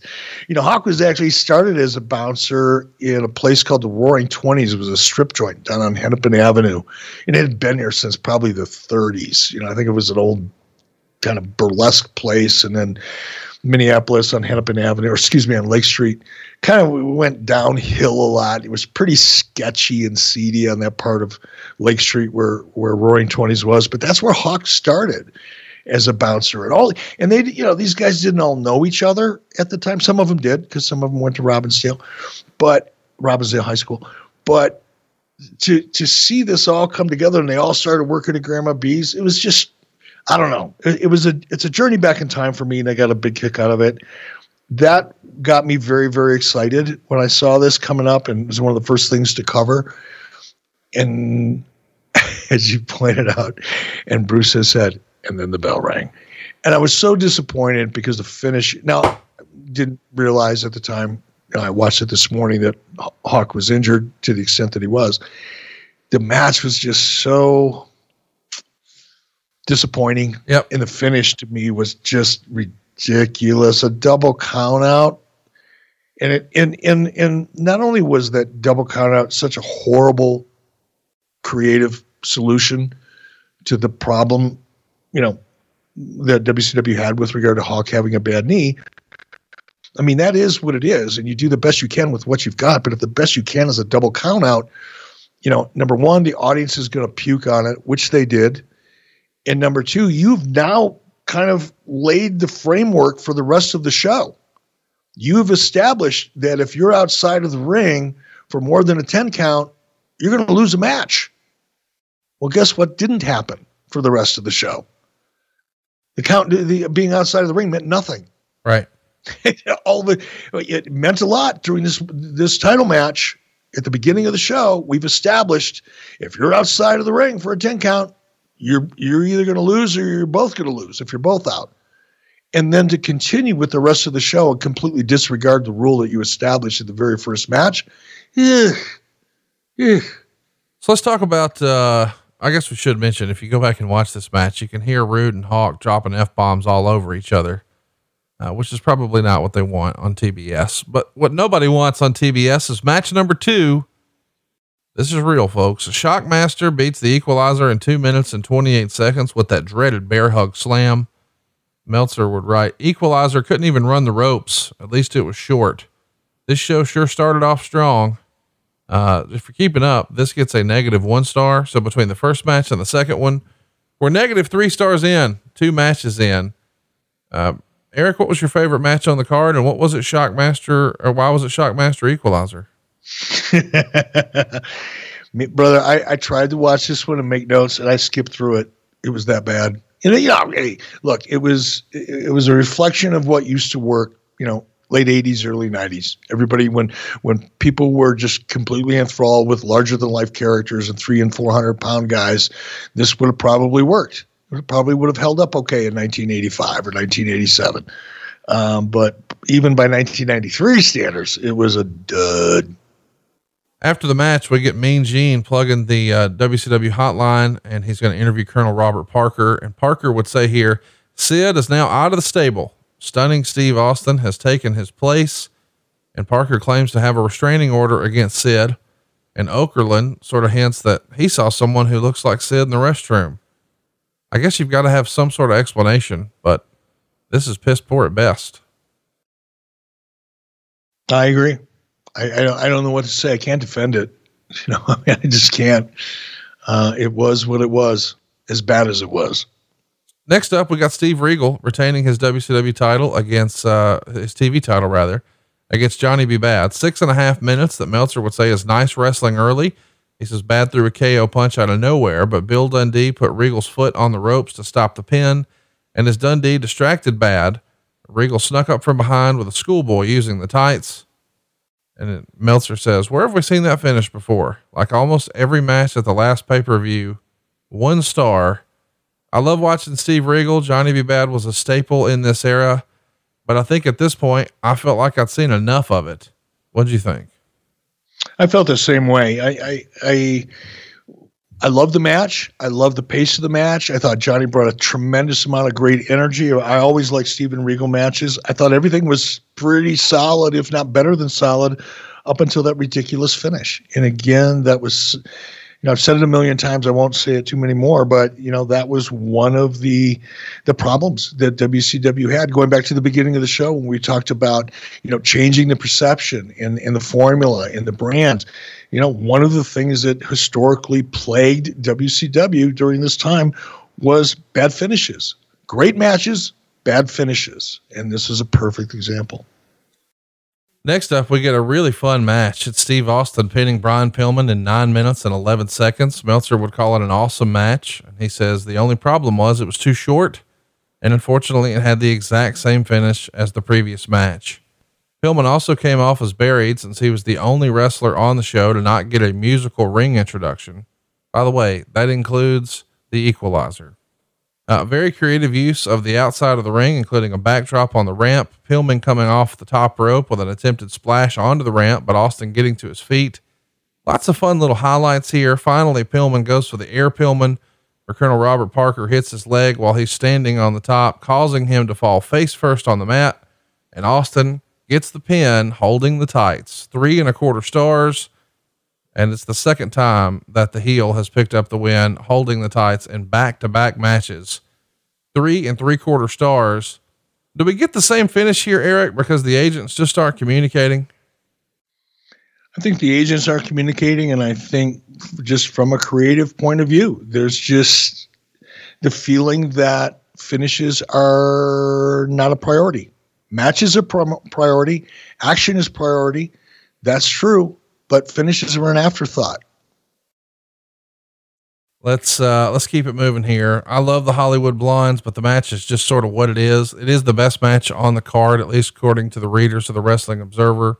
Austin and Pillman seems like a feud that you could have gotten a lot more out of, but for whatever reason, it just didn't. Did you enjoy their work? Would you like to have seen more of them either as a tag team or in singles competition against each other? I have to be honest here. I spent most of my time watching this match thinking about what if. Yeah. Meaning what if we would have kept Austin? What if I would have had eyes in the back of my head or a crystal ball? And what if Steve did? What if? And what if he just wouldn't have been wearing those black tights? Because if the kid would have worn something other than black tights, he might have had a future. That's a joke. I love you for that. Next up, we get a Battle Bowl Control Center where Mean Gene goes over the rules of the event, and we get a couple of promos from Paul Orndorff and Sting. This is just not good. Go back and watch this. You could tell, as I think you've liked to say here on the show, it was deader than Kelsey's nuts, this whole Battle Bowl concept. Yuck. Fortunately, we're not covering that show today. Thank God. Number 5 on the show here, Dustin Rhodes is going to retain the U.S. title over Paul Orndorff in 12 minutes and 9 seconds. That's kind of a cool moment. Dusty is back here at the Bayfront Center. Of course, this is his old stomping ground, and he's in his son's corner. Of course, Paul Orndorff is ready for that. He's got the assassin in his corner. Meltzer would say, with the exception of the previous match, the highlight of the show was Jesse Ventura's jokes about the assassin throughout the match. The only problem is that the promotional storyline is the assassin is the ruthless, menacing figure who's so evil he might even harm Dusty's mother. But Ventura takes all the heat away from the gimmick by turning him into a comedy figure and the butt of the jokes. They did nothing for the first 10 minutes, although that was by design so they could keep the emphasis outside the ring where it belonged. Finally, Orndorff misses a knee drop off the top and he's cradled by Rhodes. The place goes nuts at this point, and the assassin goes after Dustin, and then Dusty responds with a few elbows. And man, I got to tell you, Eric, seeing Dusty throw the elbow and this Florida crowd making the sound effect every time he does it, whoom, every time on command. It was so cool to see Dusty in his element. But of course it doesn't last. Orndorff attacks him. Assassin hits him with the US belt. Orndorff goes to pile drive him, but Dustin makes the save just before. 2.25 stars. The assassin was a miss for me. It just didn't hit for me. But damn it if I didn't love Dusty doing his thing in front of this Florida crowd. What'd you think?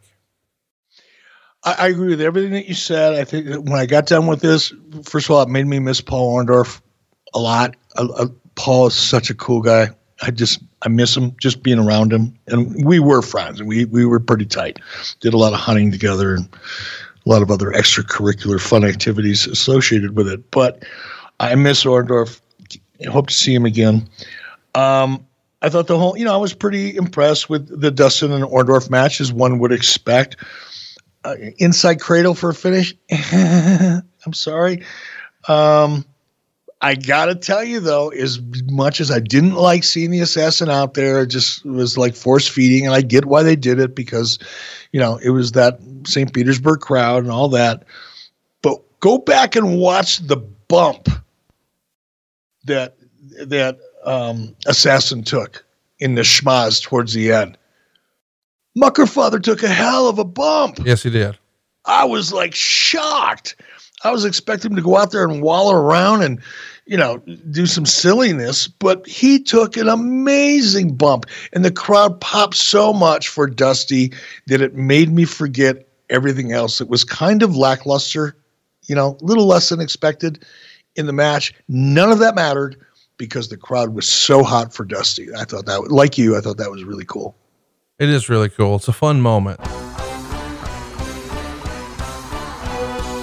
Fight Camp combines a full body workout with cardio, strength training, and conditioning, all with the amazing feeling of punching and kicking a bag as hard as you can.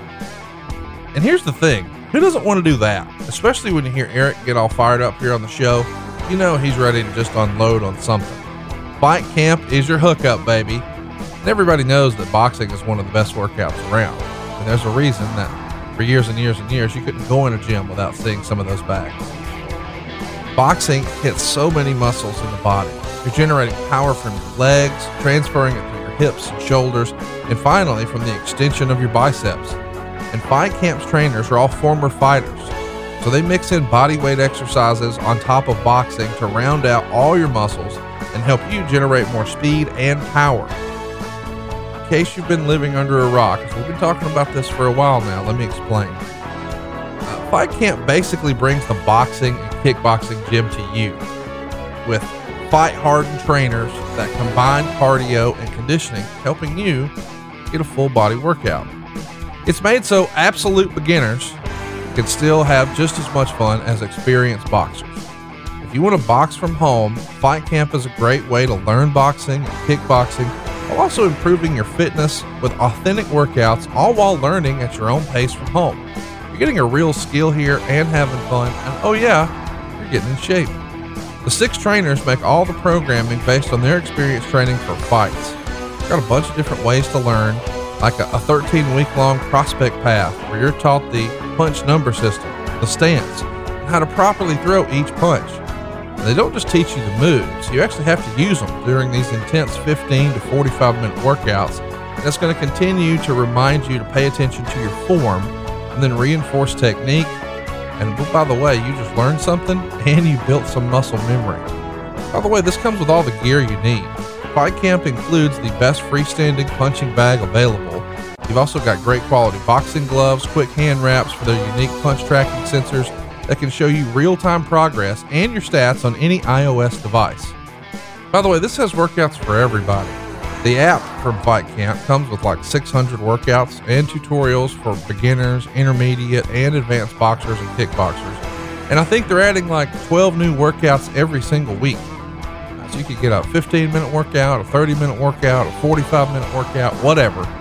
By the way, this is an incredible holiday gift. It's the perfect gift for anyone who wants to take their fitness to the next level, or someone who's struggled with finding a workout that keeps them engaged and excited.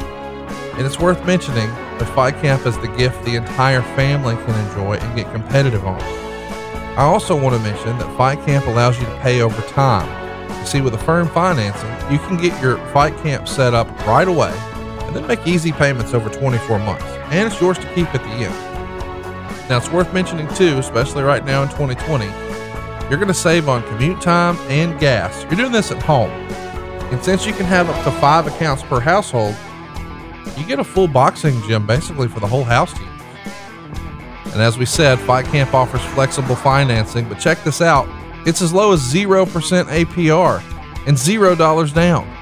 And right now, as a limited holiday offer, you get free shipping and a gift valued at $109 with every Fight Camp package. Just go to joinfightcamp.com/83weeks. That's right, get free shipping and a gift valued up to $109 with your purchase. Bring an authentic boxing and kickboxing gym into your home with Fight Camp. And to get your free gift, just go to joinfightcamp.com/83weeks. That's joinfightcamp.com/83weeks.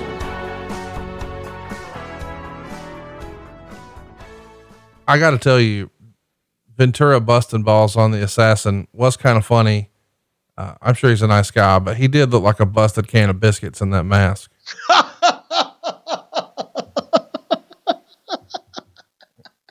I'm writing that down. I got to steal it.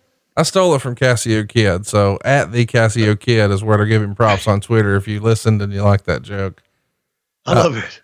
Next up, we get Mean Gene saying he's been huddling in the back to get any information on Rick Rude and Davey Boy Smith. And of course, we get another plug for the Manager of the Year poll, which is fucking hilarious. You want people to call in and vote for Teddy Long or Harley Race or Missy Hyatt.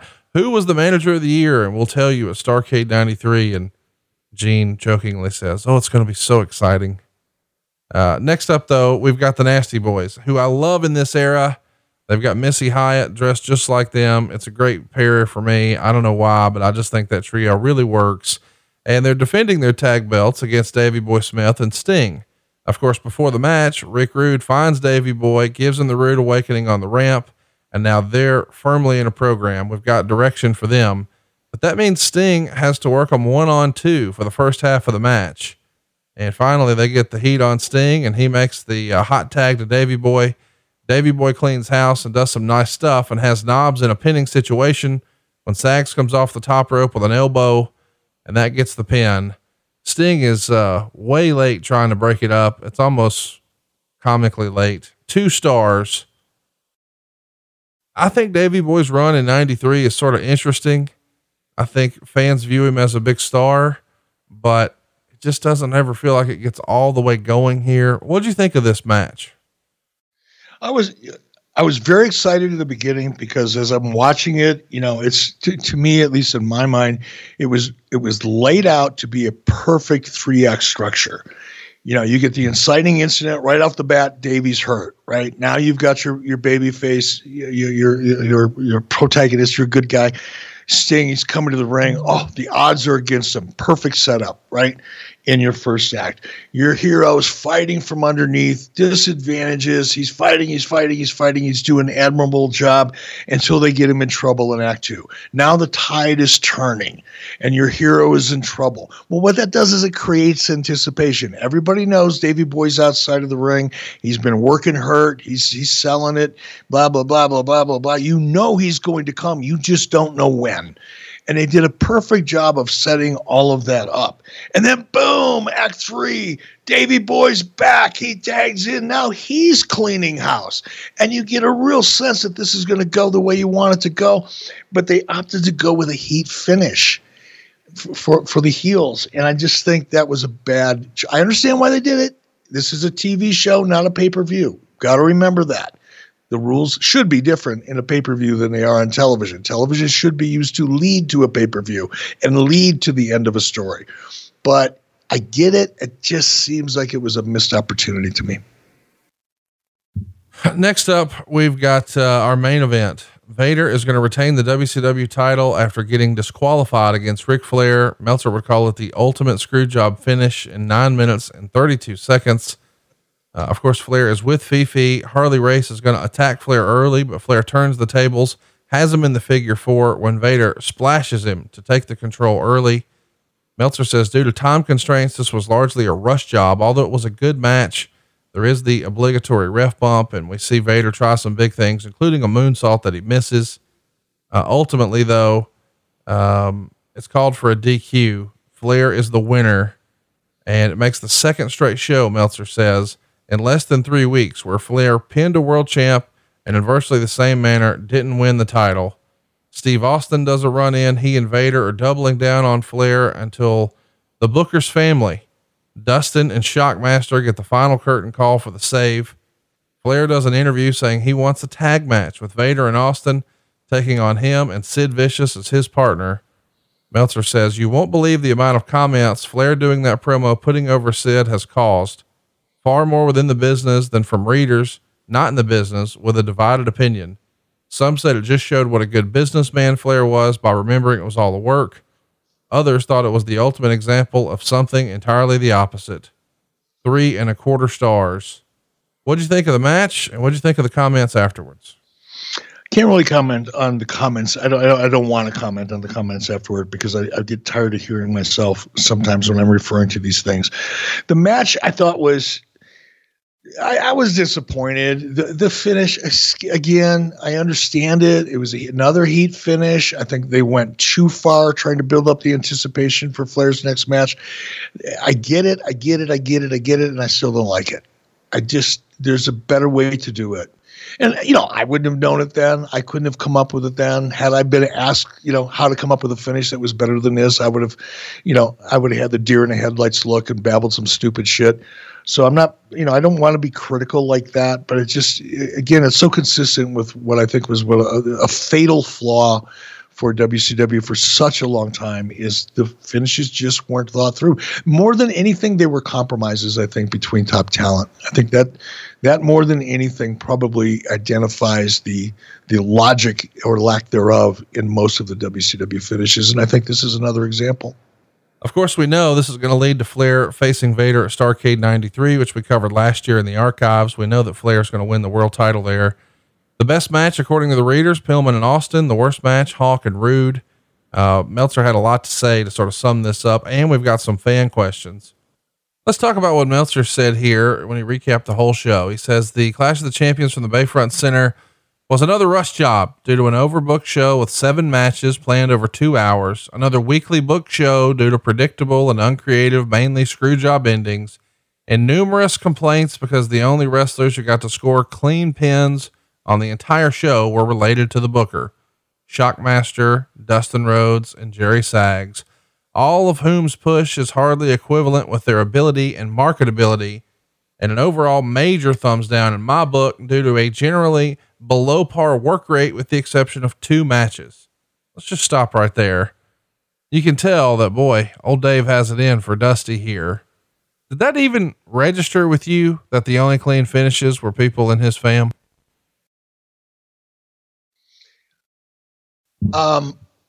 No. Me neither. I'm not saying that it shouldn't have, by the way, because as much as I often bristle at the very reference to Mr. Meltzer or his dirt sheet, I can't disagree. Again, I don't know what this is all about. I don't know if you're conspiring to turn me into eventually a Dave Meltzer fan. If that's your agenda, you've got a long, hard climb. But it's true. I mean, when it's true, and it's hard to, dance around it. Meltzer would continue. It was even more disappointing on one level because the show on paper looked very strong. It's disappointing on a second level because with a loaded lineup headlined by the first nationally promoted Flair Vader match for the WCW title, it only drew a 3.3 rating and 2.07 million homes. Quarter-hour breakdowns tell an even more ominous story. Unlike most clashes, which start weak and build up strong, this show gathered no momentum at all. The peak rating was only a 3.7 for Sting and Davey versus the Nasties, and actually fell to a 3.6 for Flair and Vader. The main event is tied for the lowest main event in Clash history, which is a 3.6 for Flair and Arn versus the Blondes during the June Clash. However, that was a 3.6 show that averaged a 2.6 overall, so the main event was a huge increase from the rest of the show. In other words, the June Clash, which was the lowest rated one ever, started out with a small audience, but it grew throughout, indicating more people turning the show on rather than off, or that the show kept viewers' interest and increased viewers. This rating starting strong and hardly building, probably the highest level of switching channels or turning off sets in the history of a Clash. I know you sometimes say, oh, people put too much into 1/10 of a point and things like that. But I do think he has a good point. The other show built. This one, maybe not so much. Yeah. I mean, in an ideal world, every producer and programmer, network programmer, on the face of the earth wants a show to build throughout the entire episode. That's why so much time is spent, on a scripted show, at least, even in reality shows, so much time is spent on the note-taking process. And almost every one of those notes are designed to do one of two things, either to help clarify or dramatize a story, or to time set elements and the structure of the story in a way to build the television audience. Your goal is always to build the audience. So anytime that you don't, whether you are flat, which is, it's not good, but it's not horrible. What's horrible is when you start out strong and end worse. So yeah, again, there's nothing, nothing really in anything that Dave said that I could take exception to or not agree with. I know, I can't believe it. That's like 6 in a row now. No, it's not in a row. He bombed out on number 4. I was 0-4 and then I picked, or 0-3 and I picked up number 4, but the last 2 I got to give him. We're going to preview next week's show, but first let's do a couple of quick questions here. Francis wants to know, when did you know the Shockmaster gimmick was a mistake? When he fell through a wall. Of course. Chris wants to know, who had the better head of hair during this event? Eric Bischoff, Ric Flair, or Michael fucking Buffer? Well, Flair's out because he had to use dye on his hair. Well, wait a minute. So did I. Fuck. Buffer wins. Buffer wins by default. Nick wants to know, the main event ended as a DQ. Does Eric feel that these finishes, like countouts and DQs, add heat, or do they diminish the storyline? They kill the story. They don't diminish it. They destroy it. They absolutely destroy it. You know what else destroys it? Is too many stupid, poorly executed ref bumps. The ref bump. We didn't even talk about it in here because we were in a bit of a hurry. We want to wrap this show up for everybody. Oh, that you're talking about in the Flair match? I actually liked the bump in the Flair match. You didn't? Not only, oh my God. Maybe I'm going to go back and watch it again. Did I not see Pee Wee laying there for the longest time? Okay. When he was supposed to be knocked out, looking up through underneath his arm. All right. Well, maybe you're right on that. I mean, the actual bump itself, they did a spot where Vader's whipping, Flair, or Flair's charging at Vader. Vader's coming out of the corner. Flair spots the clothesline, ducks it, boom, big body block for the ref instead. I thought that was well done, but I'll admit I wasn't staring at him to see if he was taking a little peek, which is, less than awesome. And not only did he do it, he did it looking right at the hard camera. It was horrible. It was horrible. By the way, I'm perfectly healthy. There's no COVID involved here. I'm gagging on my own reflexes as to watching this finish play out in my head. And we didn't touch on it.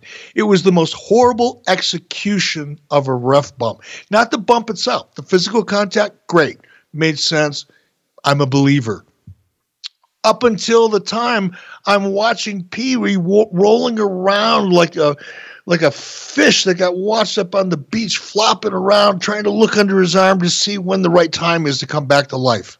Oh, God, I hated it. Killed everything that was going on in the ring, meant nothing because the hard camera has the referee working his injury. Killed me. Well, you ain't got to get hot about it. I'm not hot. I'm excited. I'm passionate. That's a difference. People think when I get ramped up like this that I'm hot. I'm not. I'm passionate. Let's see how passionate you are. Embrace the passion, 83 Weeks fans. Embrace the passion. 2 more questions, then we'll wrap things up. Ray wants to know, Regal or Miro, who was more underrated? Miro. I'm going to go Regal. Listen, I think Regal gets his just due. I think a lot of people say, oh, Regal is one of the best catches catch can. Nobody says anything about Miro as a performer. I think Regal does get some props. Don't get me wrong. If I got to pick one, I'm picking Regal as my favorite of the two. But when you use the word underrated, I think Regal gets a lot of props relative to Miro. I think Miro just gets shit on, and we know this is a legit badass motherfucker that we've dressed up like a fucking goof. Those of you who are listening to us anywhere around the world recognize what I just recognized is that Conrad Thompson just put me in my place. I stand corrected, sir. I agree with you 100%. Boy, I don't know who this Eric Bischoff is. This is the invasion of the body snatchers. Let's do one more. Henry Lee wants to know, what was one thing you could have done differently for this show that you didn't do back then? Listen, there's a lot to go back at Armchair Quarterback with the benefit of hindsight, and we've established what the dynamic was. You're not exactly calling all the shots in creative here. None, in fact. But you are the executive producer and you're trying to pull the nose up on this thing a little bit. If you had to go back and change one thing, what would the one thing be? That's a fun question. No, it is a fun, and it's a fun way to look at this, and again, because I didn't really have anything to do with it creatively, I could do it without feeling like maybe I'm being defensive or something like that. But definitely the finishes. If Hawk can't work, get to him before the match starts and put an end to the match. Don't build up the anticipation of a match and then deliver a turd like that match ended up delivering, whether it was as a result of an injury to Hawk or not. If it's not supposed to happen, it's not supposed to happen. And you can still figure out a creative way around it without pissing off the audience. And especially to open a show like that was just, it was a death nail into the show, I think, right off the bat. In addition to the other finishes that we talked about, I fucking hate ref bumps. If I never see another one again, or the ridiculous reach outside, grab the ankle. Here's a guy you're watching, and I'm just picking a match in general because they all kind of look the same to me after a while. You've got a match. Your baby face is finally making a comeback. He's getting over. He goes up to the top rope, and a Colonel Robert Parker Ike, or a Missy or a Jimmy Hart or an Eric Bischoff or whoever it is that's outside of the ring reaches in and oops, they grab the ankle just a little bit, and that craters this talent who has been getting his ass kicked and overcoming all odds for 8, 10, 12, 15, or 20 minutes. And then all of a sudden a little trip from an outside manager is going to be the end of the match. It is such a weak way to set up a finish that, again, you're killing the end of the movie. I don't care how good the movie was leading up to those last few moments. Those last few moments are what you remember when you walk out of the theater, or in this case, when the match is over. And that's why I think so many, we talked about it on last week's show. I felt so strongly about what pay-per-view was that we covered last week. I can't remember off the top of my head. It doesn't really matter. I felt strongly that it was a great pay-per-view, and according to Meltzer's readers, it was one of the worst of all time. Well, I think, as we discussed on last week's pay-per-view, had a couple of it was TNA. It was TNA Turning Point 2010. TNA Turning Point 2010. Had they moved the Bully, the 3D match with Motor City Machine Guns to the main event of Turning Point, and that would have been the last thing that audiences saw, that would have dramatically affected, in my opinion, the overall impression of the pay-per-view, because it would have left on such a high note. And I think being cognizant of that emotional roller coaster when you're formatting a pay-per-view or a television show or a podcast, for that matter, is really one of the most underlooked aspects of producing any form of entertainment. Next up, boys and girls, we're doing another Clash of the Champions. We're going back even further. 2 years prior to this, to November 19th, 1991 in Savannah, Georgia. There's roughly 7,000 fans there. It's a 4.3 rating on TBS, and it's quite the match. It's Big Josh versus Thomas Rich in a lumberjack match. It's Bobby Eaton versus Firebreaker Chip. It's Tom Zink versus the Diamond Stud. It's Steve Austin defending his TV title against PN News. Yo, baby, who booked that shit? Cactus Jack taking on Van Hammer, Dustin Rhodes and Ricky Steamboat taking on the Enforcers, which is Arn Anderson and Larry Zbyszko. The World Tag Team titles are at stake. Brian Pillman will defend his light heavyweight championship against Johnny B. Bad. Rick Rude will defend his United States championship against Sting. And in the main event for the world championship, Lex Luger will defend his title against Rick Steiner. Rick has Scott in his corner. Lex has Harley and Mr. Hughes in his. It's an interesting time in WCW. Ric Flair has flown the coop, and the sands are going through the hourglass on Jim Herd's time in WCW.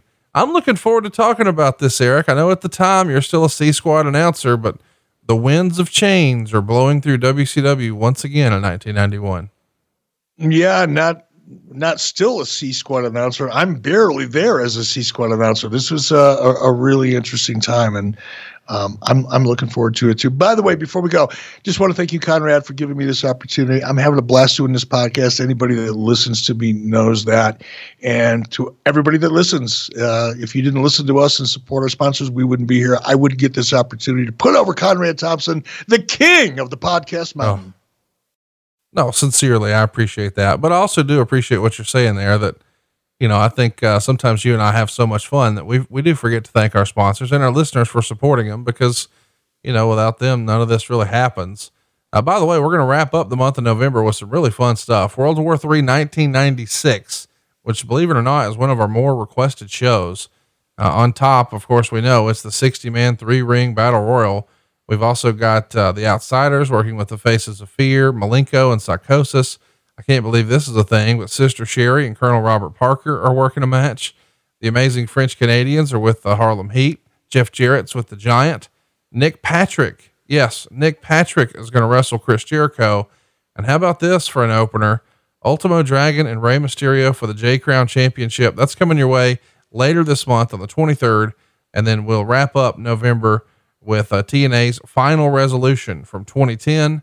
And then, December, we're loaded for bear. Starrcade 99, Starrcade 2000, Starrcade 91. And of course, we're going to go back and revisit where you were fired on Monday Night Raw in early December 05. Lots of fun stuff coming your way. Don't forget, you get all these shows early and ad-free over at adfreeshows.com. And Eric, last week we debuted not one, but two sort of Eric fires back concepts. One, we're having you respond to old shoot interview clips. People absolutely ate it up. You obliterated some folks, including Bret Hart and Vince Russo and others. But then we even let fans get in on the action. We shared some mean tweets and you teed off one after another, and folks are absolutely loving it at adfreeshows.com. What's the feedback you've gotten about those two pieces of business? Well, all of a sudden I'm getting a lot more hostile emails and social media messages. So I guess that's a good thing. If controversy creates cash and I believe that heat is life, I am back. I am back to life, because my social media page over at eBischoff on Twitter, it's really the only one I follow, is smoking hot. And I'm hoping that all that hate mail is coming because people want me to respond, and not that I've touched on such a raw nerve that I'm going to lose my fan base. But we'll find out one way or the other. You never know until you try. Well, check it out. He's back and better than ever, and he's at adfreeshows.com. And tomorrow, Eric, are you excited? We're dropping, as the kids are saying, our full 4K interview with Jim Herd, the first one in nearly 20 years. And you haven't seen it yet. I bet you're going to be watching that one with bated breath, huh? I am. I'm, I didn't ask you, did my name come up and in what, and I don't want to know, by the way. So don't tell me here or anywhere, because I want to experience it just like everybody else is going to experience it. And whether my name did come up or not is kind of irrelevant, because Jim Herd is a really interesting and important part of WCW history, a very important part of WCW history. And other than some obscure interviews that he did back in early 2000, we haven't heard from him. It's a big deal. It's Jim Herd tomorrow on adfreeshows.com. And don't forget, next week right here, it's Clash of the Champions 17 on 83 Weeks with Eric Bischoff. Perhaps the best way to introduce a friend to 83 Weeks is to direct them to our YouTube channel. It's youtube.com/83 Weeks. Be sure to hit the subscribe button right now. It's totally free. You get a sneak peek of upcoming shows, plus some exclusive content you can't find anywhere else. And perhaps best of all, some great new giveaways coming your way absolutely for free. It's youtube.com/83 Weeks. Don't forget to hit that subscribe button, and be sure to check out the shirts over at ericbischoff.com. If it's been a while, we need to remind you we're adding new ones all the time. Plus there's tons of new gimmicks at boxofgimmicks.com. Like right now, we have some of Dave Silva's cover art on posters, lots of different ways to support the show and be a part of the 83 Weeks community. It's youtube.com/83 Weeks. Of course, ericbischoff.com. And who could forget boxofgimmicks.com. And hey, if you'd like to advertise your product or service here on the show and hear Eric Bischoff brag about you or your business, it's easy to make that happen. Just go to advertisewithconrad.com. I'm telling you. Okay. Stop what you're doing. Listen very, very carefully. The most hated jeweler in America is excited to introduce you to someone very special.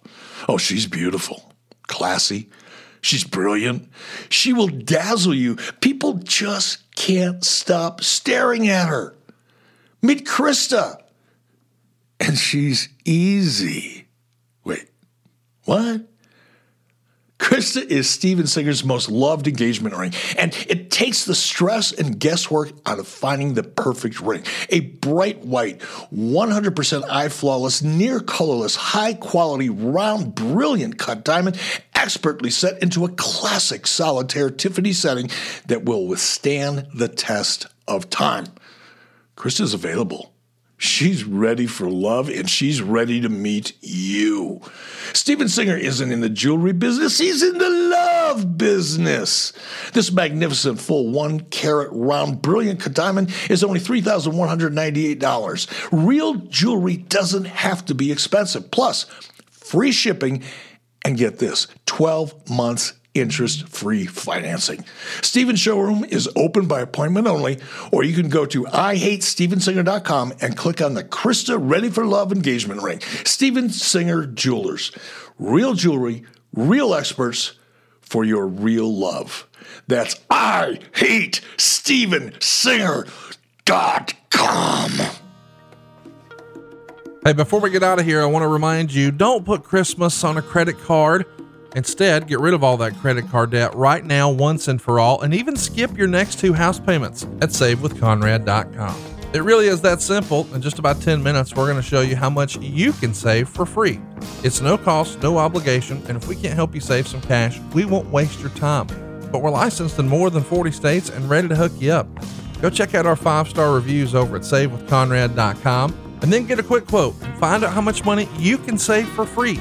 We've helped thousands of our podcast listeners, just like you, save their family tens of thousands of dollars. 50, 60, 70, 80, even $100,000 you could save. And it just takes about 10 minutes to get started right now at SaveWithConrad.com. NMLS number 65084, equal housing lender. You know what to do. Go to SaveWithConrad.com.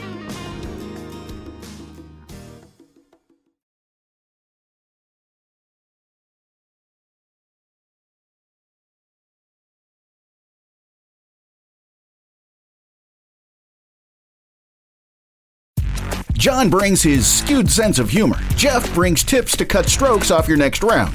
Together, it's those weekend golf guys. They'll pay a lot of money to PXG and Titleist and Callaway and on and on and on, right? How many yards do you think you're going to pick up with that extra driver? I think I can get an extra 5 to 10. What if I give you 15 to 20?